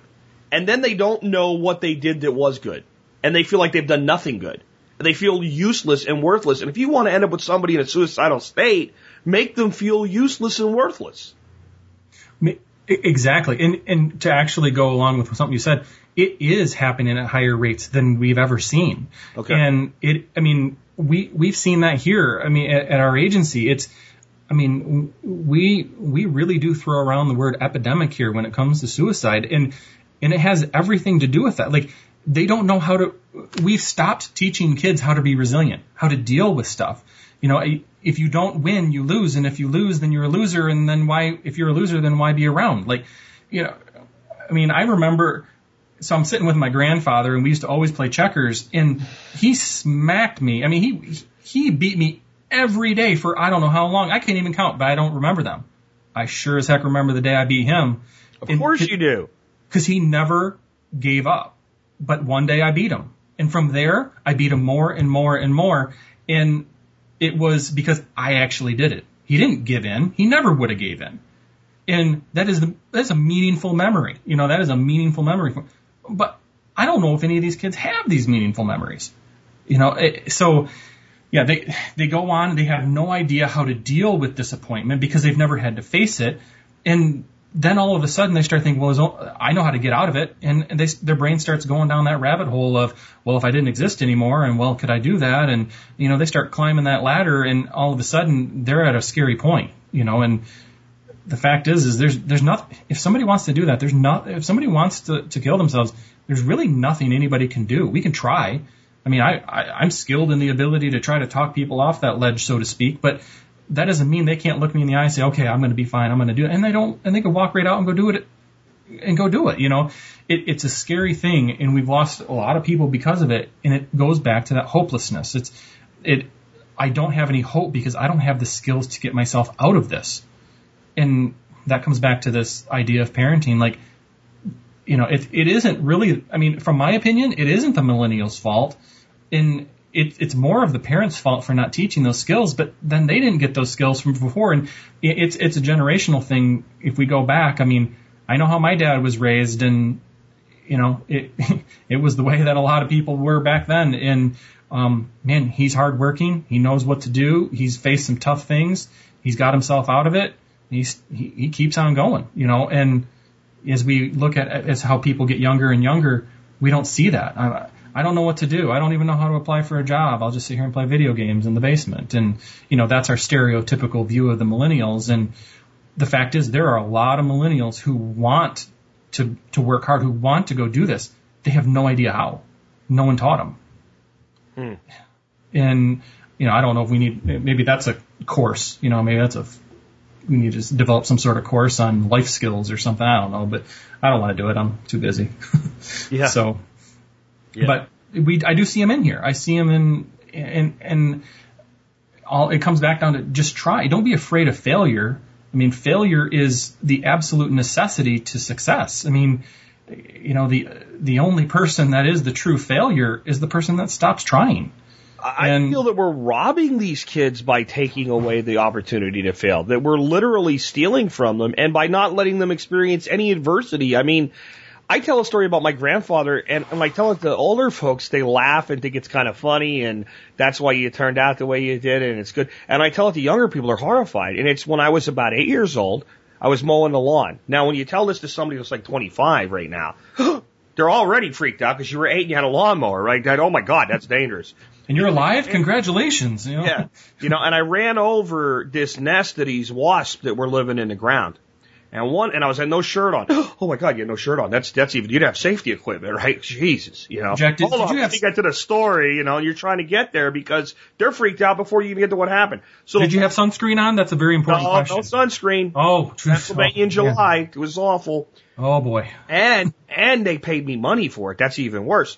But so what happens is the wasp flies up, stings me right dead center in the chest. And I'm 8. So I let go of the lawnmower, it shuts off. I kill the wasp with my hand. I'm holding this dead wasp in my hand. I have a welt on my chest the size of half an apple. I run to my grandfather, and since I'm 8, he looks at it, and he doesn't say, you know, effing. He says the word, and he goes, effing hurts, don't it? Go see your grandma, she'll fix it. That was the sum total of sympathy I got. So I run in the house with this dead insect, right? And I'm okay. I'm not going to die, you know? And the old lady says, well, throw that away. Come over here. She dumps my hair comb on it. She says, now go finish cutting the grass. Now, there'd be all kinds of CPS calls over that today, right? But what it taught me was, okay, it didn't kill you. You're not having an allergic reaction. You're okay. And if you go to grandma with a problem that ain't really a problem, she's going to dump a cure comb on it. So don't go there unless it's really a problem. And you end up learning just how, like, okay, sometimes something happens. And if you have a commitment to get something done, well, you see it through and you get it done anyway. I'm sure if I'd cut my fingers off, I would have been taken to the hospital. But being stung by a wasp or a bee wasn't grounds for not finishing the grass. Right. You know, and that was it. It was the end of it. It was, and I can't see a parent, even if, you know, I would do that a little softer than my grandfather did, but he was World War II generation. That's just how they were. But I'm not going to like act as though this, you know, the kid's going to die over something like this. And I think that when we take that away and letting people fight through something, we're just screwing up their brains. Right. And the thing is like most people wouldn't even have that opportunity because no one's going to give a lawnmower to an 8-year-old. I mean, it's like, when you get a driver's license, we'll let you do it or something, you know, and like, I don't remember those questions on the exam, but, you know, it's like, so, you know, we do a variety of different things on our place. And this year I asked my son, he's 7, I said, hey, you want to take some of this money you saved up and you want to put it out here and do something, you know, and at first he really wanted to do quail and I had to talk him out of it. And that was tough because he really wanted to do quail. So we decided on turkeys, right? So he goes and buys 4 turkey poults and we've had one die. Well, we've had 2 die because we bought some too. And the idea is I want him to know that he can take his money and turn it into something bigger, but chaos could come in and wipe it all out. And that's just how life works. You know, I mean, I know that now so that later on he can make other decisions. Like I'm trying to invite failure into his life. Sure. You know what I mean? I want to create certain types of situations. I want to create the $20 problems. You know, I mean, if all of his turkeys died, he's out $32. Okay. Yeah. I mean, that is not the end of the world.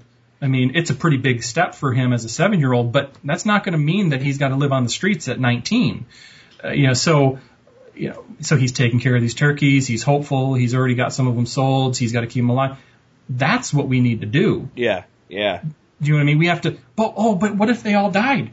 Well, I guess we're going to have a talk about how we need to take care of them better. What did we do wrong? Let's not buy 1,000 turkeys the first go, right? Right. And it teaches people an understanding of like risk tolerance and what is actually risky.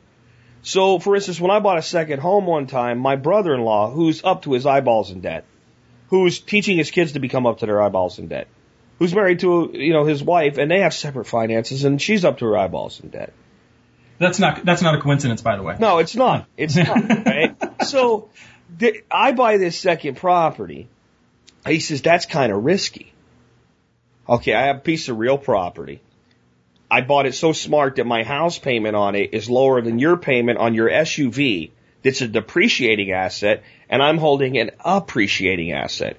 If something goes completely wrong in my life, I take my expensive house and I dump it and sell it, and I move into my cheap house. In the interim, I'm going to rent this house to somebody who is paying me enough money to cover the mortgage, taxes, and insurance. Therefore, somebody else is buying my house for me. The worst thing that happens is I lose my tenant for a while and I make a car payment that I don't have because my car is paid for. And you see that as risky, and I look at what you're doing and think you're risking your entire future. And you don't think you're taking any risks at all, because it's considered safe to buy a car. Nothing. And the disconnect there, where with your kid, they're learning, okay, yeah, the turkeys could die, but by seeing what kills turkeys, I learn what percentages stay alive, how much money I can get for them, and I actually learn to mitigate and manage risk versus ignore risk. Because now we're right back to where we started, right? Chaos. So I have a plan that accepted chaos. He has a plan that does not accept chaos, but yet my plan looks risky to him. Right, because what if, you know, why? In fact, he has no, I mean, debt is all about giving control, if we're going to actually use the word, to someone else. He has no management of his finances. Somebody else is controlling it for him. I mean, they have the power to make some significant decisions against him. Sure. But it feels safe because that's what everybody's doing. You know, I mean, so I'm, you know, everybody's walking this direction, so I'm going to walk that direction. When you know, maybe we should walk off the path. Oh, but a wolf could get you. Yeah, but I'm also going to see some cool stuff. You know, I mean, there's no path here, and I might see a tree that I've never seen before, or, you know, come across some cool plants that I might, you know, take with me and put in my hugel swales or whatever, right?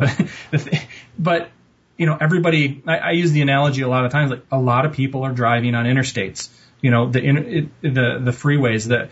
And not in the terms of actually driving on it, in the terms of life. Like, this is the path, you know. They're all, you know, I guess you could say the sheep, right? That's the sheep herding path. In chaos, that's where it's controlled. You have things on either side. You're told when to exit. You're told what you can get when you do exit. And if you're not on that road, all kinds of chaos can happen, but all kinds of living can happen too. To quote the line from Shawshank Redemption, get busy living or get busy dying. Yeah. And, that's one of the more profound quotes I've ever heard in movies. And I say it a lot. Now, I'm not telling people to go, actively go try to hurt themselves. But if you're not living, what are you doing? Waiting to die. I mean, that's really, I think a lot of people, this is part of why I left the rural community I grew up in. For as much as it gave me, it also gave me a vision of what happens to people that live with complacency. And what I said is that, I said this in my teens, because it was so evident to me, that what happens here is once a person gets to a point where they can afford a house, and they have a job that reasonably pays their bills, they don't do anything in their life for the rest of their life except sit there, work every day, draw a paycheck, dream of retirement, where they continue to do the exact same thing they did before they retired, except that they don't go to work anymore. That their life literally goes into a stall. Like there's no progress made ever again for the rest of their lives. And they actually seem happy living that way. And to be honest with you, at 17, it's part of why I joined the Army, because it scared the shit out of me that I would turn into that. Because people misconstrue content for happiness. Like some of those communities, it's misinterpreted that being content is happy. Well, if you've ever actually been happy, you'll realize that content is nothing like that. It's just safe. Yeah, happy is when you're on a roller coaster and laughing so hard you feel like you're going to pass out. Right. That's happy. But content is like, well, there's not really a whole lot of danger around here, and I can pay my bills, and well, I guess I'd like to go here, but I can't afford it, so it's okay. Well, it's not much chaos. That's true, but is it really living, or is it just existing? And it's just completely unprepared for the chaos that will find you eventually. Like in our talk, I'm discovering some things that I've probably talked around a lot of times, but one of them is this. So if you live that life that everybody else does, you get a student loan, you go to school, you take on debt for that, and let's say you do get a somewhat decent job, you go on a 30-year plan to repay your student loan. Like Dave Ramsey says, you might as well name it and call it a pet by then. It's been around longer than two generations of dogs in your house. You might as well give it a name. And you do get into that life, and then you get credit cards, you have 2.3 kids, you get the picket fence, you do all the things you're supposed to do according to society, and you view that as safe, even though you're exposed with risk at every level. When chaos comes, that affects that type of life. It affects the majority of the country at the same time. It affects everybody. It's a national disaster, like the 2008-2009 meltdown. It was the biggest disaster that occurred were for people that did everything society says they're supposed to do, right? Poor people and rich people that broke the rules on either side didn't really get hit hard by that. Right. But the majority of Americans who followed the rules got hit in the face, right? Now, if you break the rules, then it stands to reason the most likely time for you to get hit in the face is when not everybody else is being hit in the face. And it's the difference between a neighborhood being hit by a tornado and a state being wiped out by a hurricane. There's other systems of support out there. But when everybody's in the exact same sink, when something happens, it does an equal level of destruction across the board. And that's what I think most people are setting themselves up for when they think they're being safe. They're setting themselves up to be hit at a time when everybody's hit and there's no other options for help. It's striving to be normal, and I already told you I don't like the word control. God, not normal. I hate. I got a joke for you that's real. So my wife has like 17 varieties of shampoo in the shower, like all women do. I don't know what any of this stuff does, but she has this new brand, and it says Normal Person's Formula. I told her I can't use that because I'll get struck by lightning. Anyway, go ahead. I'm sorry. Well,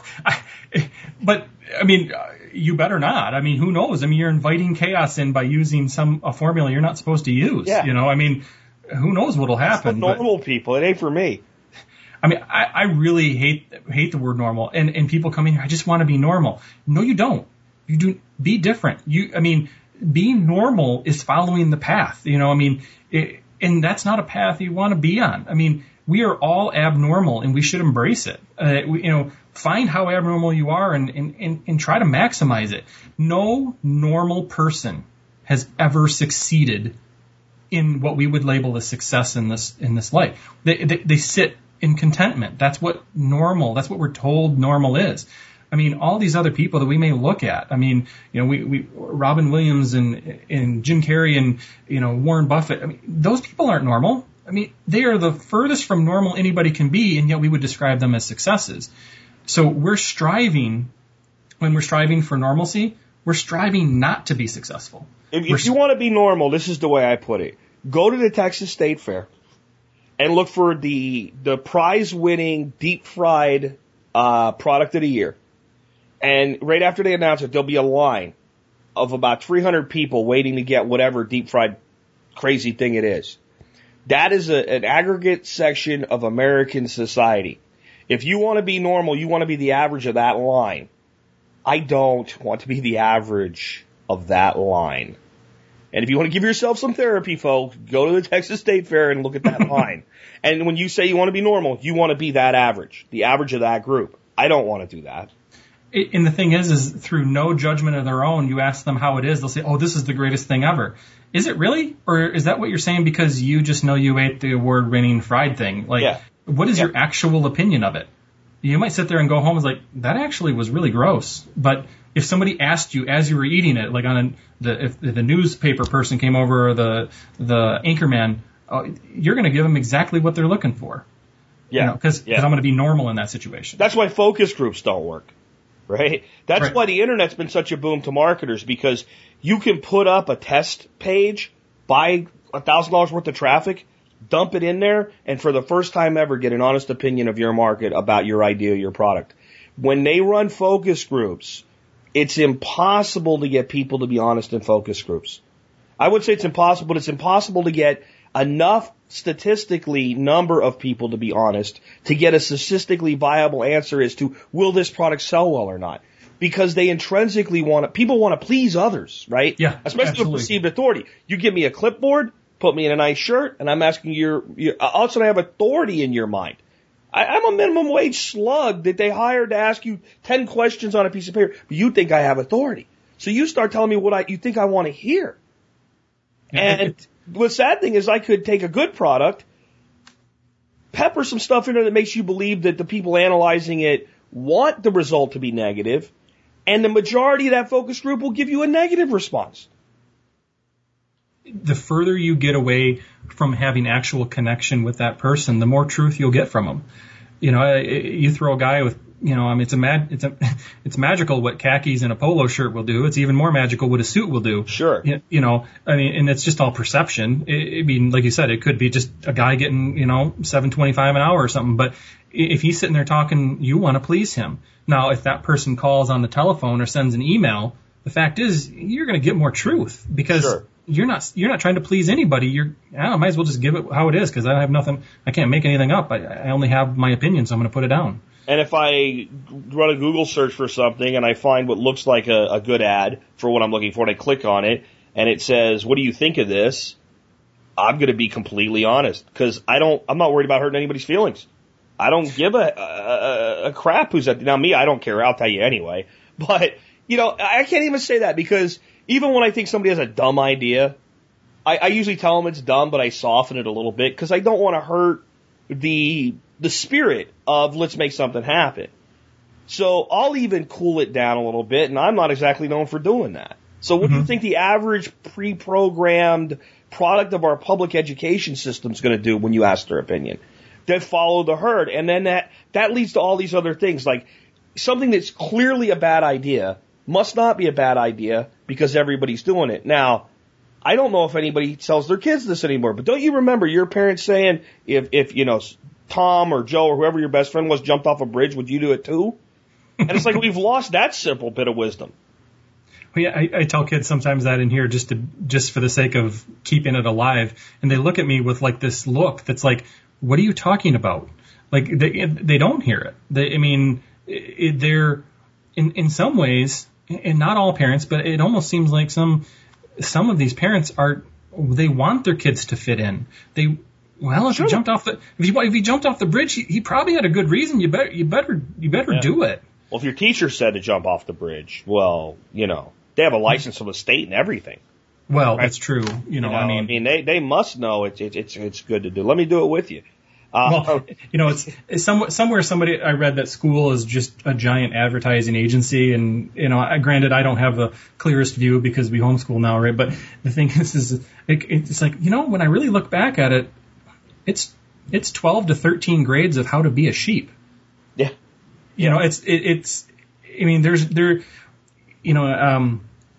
Somewhere it's this idea that intelligence isn't knowledge. Again, I think it was Einstein or something, but it's actually more connected to creativity.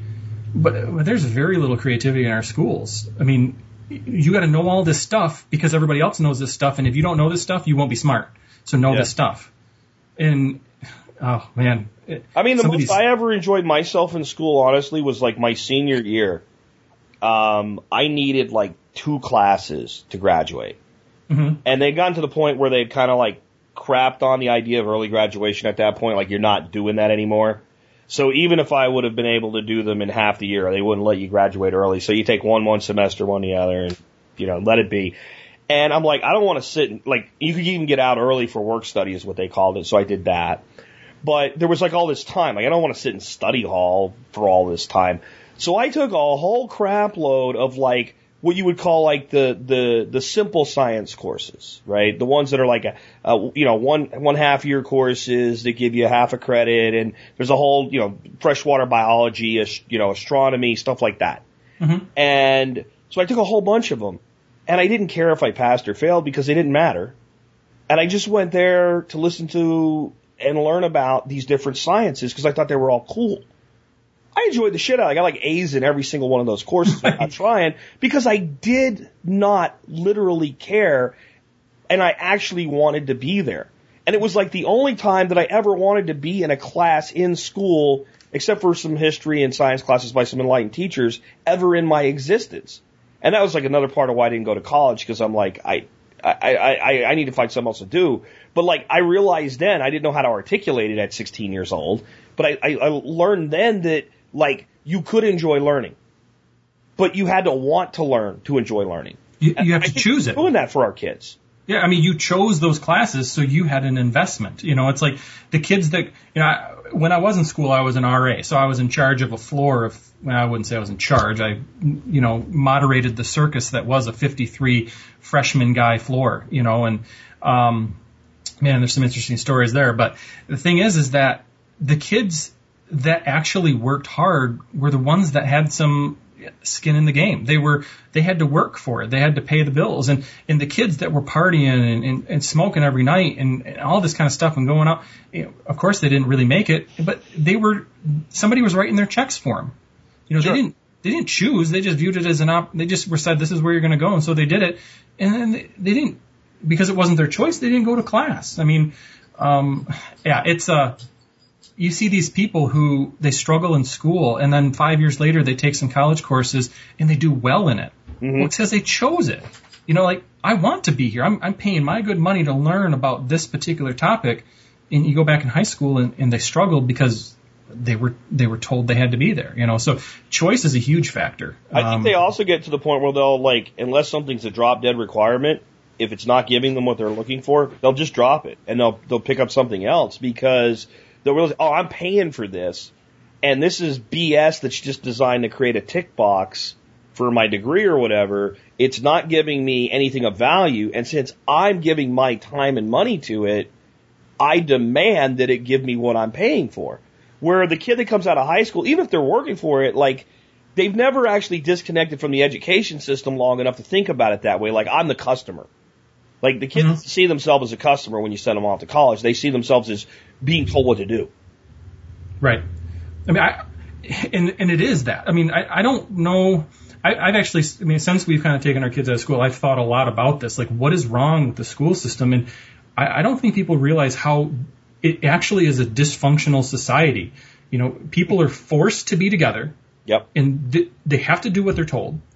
they're essentially trapped in there, which creates this idea of I can't make choices for myself, so they have no confidence, and they develop this learned helplessness where I just have to do it, and I have no control, I have no ability to choose, I can't manage anything.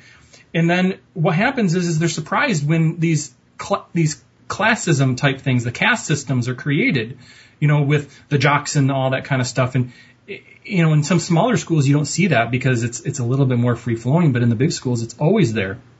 I mean, because of how dysfunctional it is. And inevitably, when you look at this, the happiest people in high school are the ones that actually don't do very well in society because they mastered the dysfunctional society, not an actual one. Yeah. The ones that do the best are the ones you never heard of. Yeah. They just, under the radar, just did what their thing. They did a little bit of band. They did this. They took some extra science classes because it interested them. And then they go on and go about their merry way. And wow, it seems more natural because they didn't get into they survived. They survived the dysfunctional society that schools are becoming. And they wanted nothing to do with that type of dynamic once they got done with it. Like, as soon as they didn't have to deal with that crap, they didn't look for it. Where I think the people that do really well and enjoy high school, and I mean like the social cliques and all, they expect life to be that way, and it's not. If you treat a person at a job the way children treat other children in school, at the very best you will get fired. You might get arrested. Things that people do in school that we just take as like part of the thing and all are considered assault in society, or you're going to get sued. So there's no place for that in the real world. When people say like if you homeschool your kids, you're denying them the ability to learn about the real world. What part of the real world are you talking about? There's no reality there. There's no place where people are forced in the type of interactions against their will like a public school system, especially as you said, a larger one. Right. People are going to hold on to those arguments because of this, what they feel are the social benefits of being there. As I see kids, particularly teenagers, come into my office, there is only social like freezing. There's no social benefit to schools. I mean, maybe some good schools, and I'm sure someone would call up and say, well, my school is great. Well, I'm sure that they do exist, and because there are some schools that actually give a crap and they try to do things the right way. But most of them don't. Most of them are, they have this, I can't get off the word dysfunction. It's all drama. It's all this. It's who likes who. It's all about social acceptability. If you're not liked by this person, you might as well just kill yourself because and we see it happening. And, it's sad. And, for an individual, we're going to co-ops, we're interacting with other parents, we try to get our kids involved in everything possible, and we're going to do some like real world things like, how about you raise some turkeys and figure out how to work finances? That seems like a real world application. And, maybe next year he gets 8 turkeys and maybe he gets 12, and then one of these years they're all going to get some sickness and die, and that's the real world. And definitely. It will hurt and you'll be out money, but then guess what? We're going to work hard, make up some more, and we'll give it another go, or we'll switch gears. We're comparing that to school, right? So, like, when I think back about high school, there's people I think I was good friends with, people that I didn't like, etc. Teachers I liked, teachers I didn't like. But the reality is, if it wasn't for Facebook, I wouldn't have any idea what any of those people were doing now. And I still have very little. But, like, right. The only inkling as to what's going on. Like, there isn't a single person from my high school that has affected my life in any way, literally from the day they handed me that piece of paper that's supposed to mean something forward, ever again. But a kid in school can't see that that's going to be the case, and that the part of their life they're going to live in that environment is tiny compared to the rest of their lives. And it hurts both the kid that doesn't fit in and the one that does. And it might hurt long term. As long as the one that doesn't fit in survives it, it might hurt the one that does fit in a lot more. Like, their life's the one that's totally screwed up. They're the one that ends up, with $150,000 of student loan debt and a degree in communication and a job making $40,000 a year if they're lucky, and eventually ends up married with the 2.3 kids and all, that end up repeating the pattern. And the one that hated it ends up, founding a company or creating a cure for some disease or something like that because they don't give a damn, so they do what makes sense. It's true. I mean, we see it. You've seen. I'm sure a lot of listeners can even think about those particular people. I mean, the most. You see these kind of stereotypes in the movies and stuff, where the jock is now the loan officer at the local bank. He went to 1 year of college and dropped out due to partying, and now he's overweight and he married the cheerleader and he's stuck in the local bank and trust. You know what I mean? And yet, if we think about the people, it's like, man, he's really doing that. Man, he's driving that. Like, and what you find out is after school, this individual barely makes it through. He really liked plumbing. He had an opportunity to learn that, and dude gets a van. He's now a master plumber and pulling in six figures because he's willing to go trudge around someone's basement when they won't even go down there. And 10 years later, he's got 16 guys doing it for him. And 16 vans, and now he's, we're talking about a 7-figure thing. You know what I mean? So he's going to the guy at the bank for a loan who will never, ever earn as much money as he's about to approve a loan for this guy to expand his business. And I mean, one of the perfect TV shows to explain this, and it was done to the extreme to make it funny, but was, remember, Married with Children, Al Bundy. Yeah. Right? Yeah. I mean, it peaked in high school. I mean, and there's a lot of that, and people want to make fun of that, but I think we're creating that.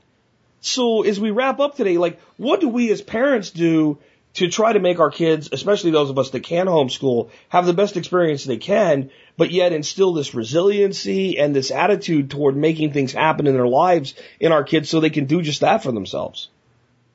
Let them fail. And you may actually want to create situations in which they will. And let it hurt. And you don't throw them off of the roof and say, "Oh, did that hurt?" Not that kind of stuff. I'm talking about emotional, if they want to do something. Kid's bike, take the training wheels off, let the kid fall, but that doesn't mean when he gets the second pedal and he's making it a little bit, kick his ass over, right? No. Do like Grandma did, right? Put something on it, rub it, and say, "Okay, now get back out there and let's give it another go." Show them that you're there, show them that you care, and that you will be there for them when it gets really, really tough. But when it's only kind of tough, they might need to figure it out for themselves. And that they can. They have the ability to do that. Even a 6-year-old can probably figure it out. They might need a little more support than, say, a 14-year-old. But if you're really into it with your kids, if you really know them, it won't be hard to see what they need if you let them fail. Let them buy the stupidest thing in the store and spend all their money on it, and then have a talk with them when it breaks before it gets home and say, well, maybe we should have researched that a little bit better. That was a pretty big purchase. Don't say no. Say, are you sure? Yeah. And let them buy it with their own money. Don't just, nobody ever values. I ran a group once where we had a pretty eclectic, age range. We had a guy who was 25 and we had a guy who was 65. And we were talking, this 25-year-old guy, he just didn't get it. He did not get anything. He was asking people in the group for a bike. He was trying to figure out how to get a bike. And the 65-year-old guy looks over him and says, I worked 2 summers delivering papers to get a bike. And it is the greatest thing I've ever done. I worked so hard for that. Get out there and figure out your own way to get a bike. Don't ask for handouts. And it was a 25-year-old who didn't know how to acquire a bike because he couldn't afford one from Walmart. Yeah. Because he didn't have $90. Which is ridiculous. I mean, at 25, if you can't come up with $90, you got a bigger problem than not having a bike, man. Right. But the thing is if you want to be creative, you can get a bike. You could probably figure out a way to barter a bike. On Craigslist, you could probably find somebody giving one away and it has something wrong with it. Find somebody giving another one away that has something wrong with it. And if you can bum a ride to pick the 2 of them up, probably salvage both of them to make one that works. And so that's something that I think that the average 20-year-old today could never conceive of. Taking something that somebody else was going to throw away and fixing it. Yep. Or turning something that's useless into something useful. That's an art that that isn't around much anymore. It's all buy new. Oh, this bookshelf doesn't work. Let's get this compressed board. It's $30 at Walmart. It's like, well, what if you took a pallet and I bet you could do something creative with it. And that's becoming more popular and it's all over Facebook, but it's actually kind of cool because a pallet is a throwaway thing. It's useless to the people that have them, but it can be very useful in certain applications. Do you notice that, though, that like people that would never think of that, if they see somebody else do it, all of a sudden are like, wow. And when they try it themselves, it's very enjoyable. People start thinking right away, like, even if they don't do it, like I could make a business doing this or whatever, and at least get like the mind engaged with something a little bit out of just this doldrum mainstream BS. Yeah, I mean, you want to talk, we talked a little bit before about, addictions and getting addicted to fear. Like that's a positive almost addiction. Like I can do almost anything. Like that's the direction we need to go. That belief in self. Now we're climbing up Maslow's hierarchy, right? Like, wow, I took this pallet and I turned it into this. And, I made a chicken feeder out of 2 worm canisters, some scrap piece of wood, and an old piece of field tile. Okay. Like, I'm very proud of those, by the way. They work really, really well. But the thing is that I look at those and I'm so proud of them, and it's all junk. The most expensive things in there are the screws, and I want to show people my raggedy looking chicken feeders when they come over, and they're like, well, why didn't you get this $20 one from Tractor Supply or whatever? And they never work. That's why, they break. They're plastic. And like when you start learning what you can do, you then begin to believe that you can do most anything if you try. And then when you find out you can't, you put it on the shelf. You say, okay, not so good at that one. Let's try something else. And the fear goes away. And, that's a good place to be. Yeah, definitely. So real quick here, I've got a website here that I don't think is going to lead me to your practice. DandelionHills.com. Can you tell us what that's about? And people maybe want to check that out. Yeah, that's our little homestead. It's mostly my wife's doing, and then I follow, but I'm the grunt labor there, right? So, I'm the one that has to run the broad fork and all that kind of stuff. But, we're only 2 years into this thing. When it comes to new, we're new. We got chickens, we're raising broilers, we have hens and a few turkeys, like I said before, and started with bees, and, we're still learning on that one, and essentially just trying to do our own stuff. Trying to manage the chaos that is our food system and try to get as much management of as we can, So in doing that, we're also trying to provide good food in an area. We live in a highly mechanized agricultural establishment area. We want to talk about not being normal. We are abnormal here. And why would you spend $4 for eggs? Well, that's actually coming back to bite them a little bit, because now all the eggs are $4 and ours look pretty darn good in comparison. But it's because they're not raised in a battery with 6 other people. And so we're trying to do education here. We're trying to do our own thing. And, that's our website. We try to blog on there. I try to make them interesting and show failures, right? Somebody brought that up the other day. Why doesn't anybody show their failures? Read that out. You'll find out what we really screwed up on a couple times. So, but we learn. You just keep trying. It's like, we really have stunk at bees lately, and but we're not giving up because they're fun.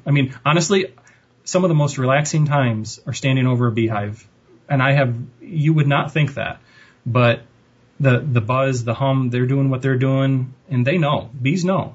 I know probably Michael Jordan will be able to talk about that too, but they know when you have to be calm, or they'll know. And so, yeah, we're going to have more bees for sure. Sure. But that's just us, Dandelion Hills. That's there's actually a little entendre there because, well, obviously we know how important the dandelion is in permaculture, but we live right next to my father-in-law, who is from suburban Detroit, who believes in the greenness of the green lawn, and so it's a really cool juxtaposition. If you look at our houses, we have this beautiful flowing field of dandelions in the spring, and he has none. And people think his lawn looks great, and we just chuckle because we're just not going to educate him right now. Maybe later, but we know. So it's fun. Very cool, man. Well, hey, I appreciate you being with us today. And if you want to come back on the show for another subject, just fill out the guest form. We'll have you back anytime.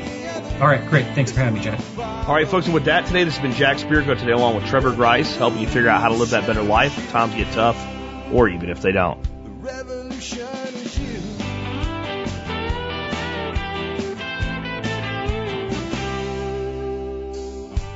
It's in our food these days, you know it's on our TVs. Sometimes we forget we are what we eat. I don't know the answer. It's like there's nothing I can do. It's the price we pay, I guess, when we follow all the rules. There's a better way to do this. Let me show you a better way.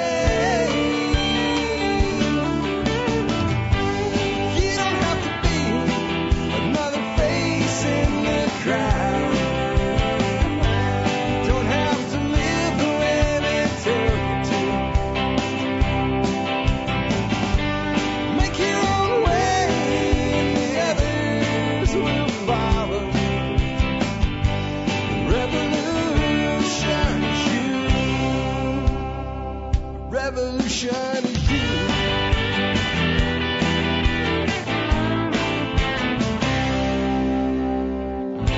Someday we'll realize our children just can't pay. 'Cause nobody up there cares. They're living for today.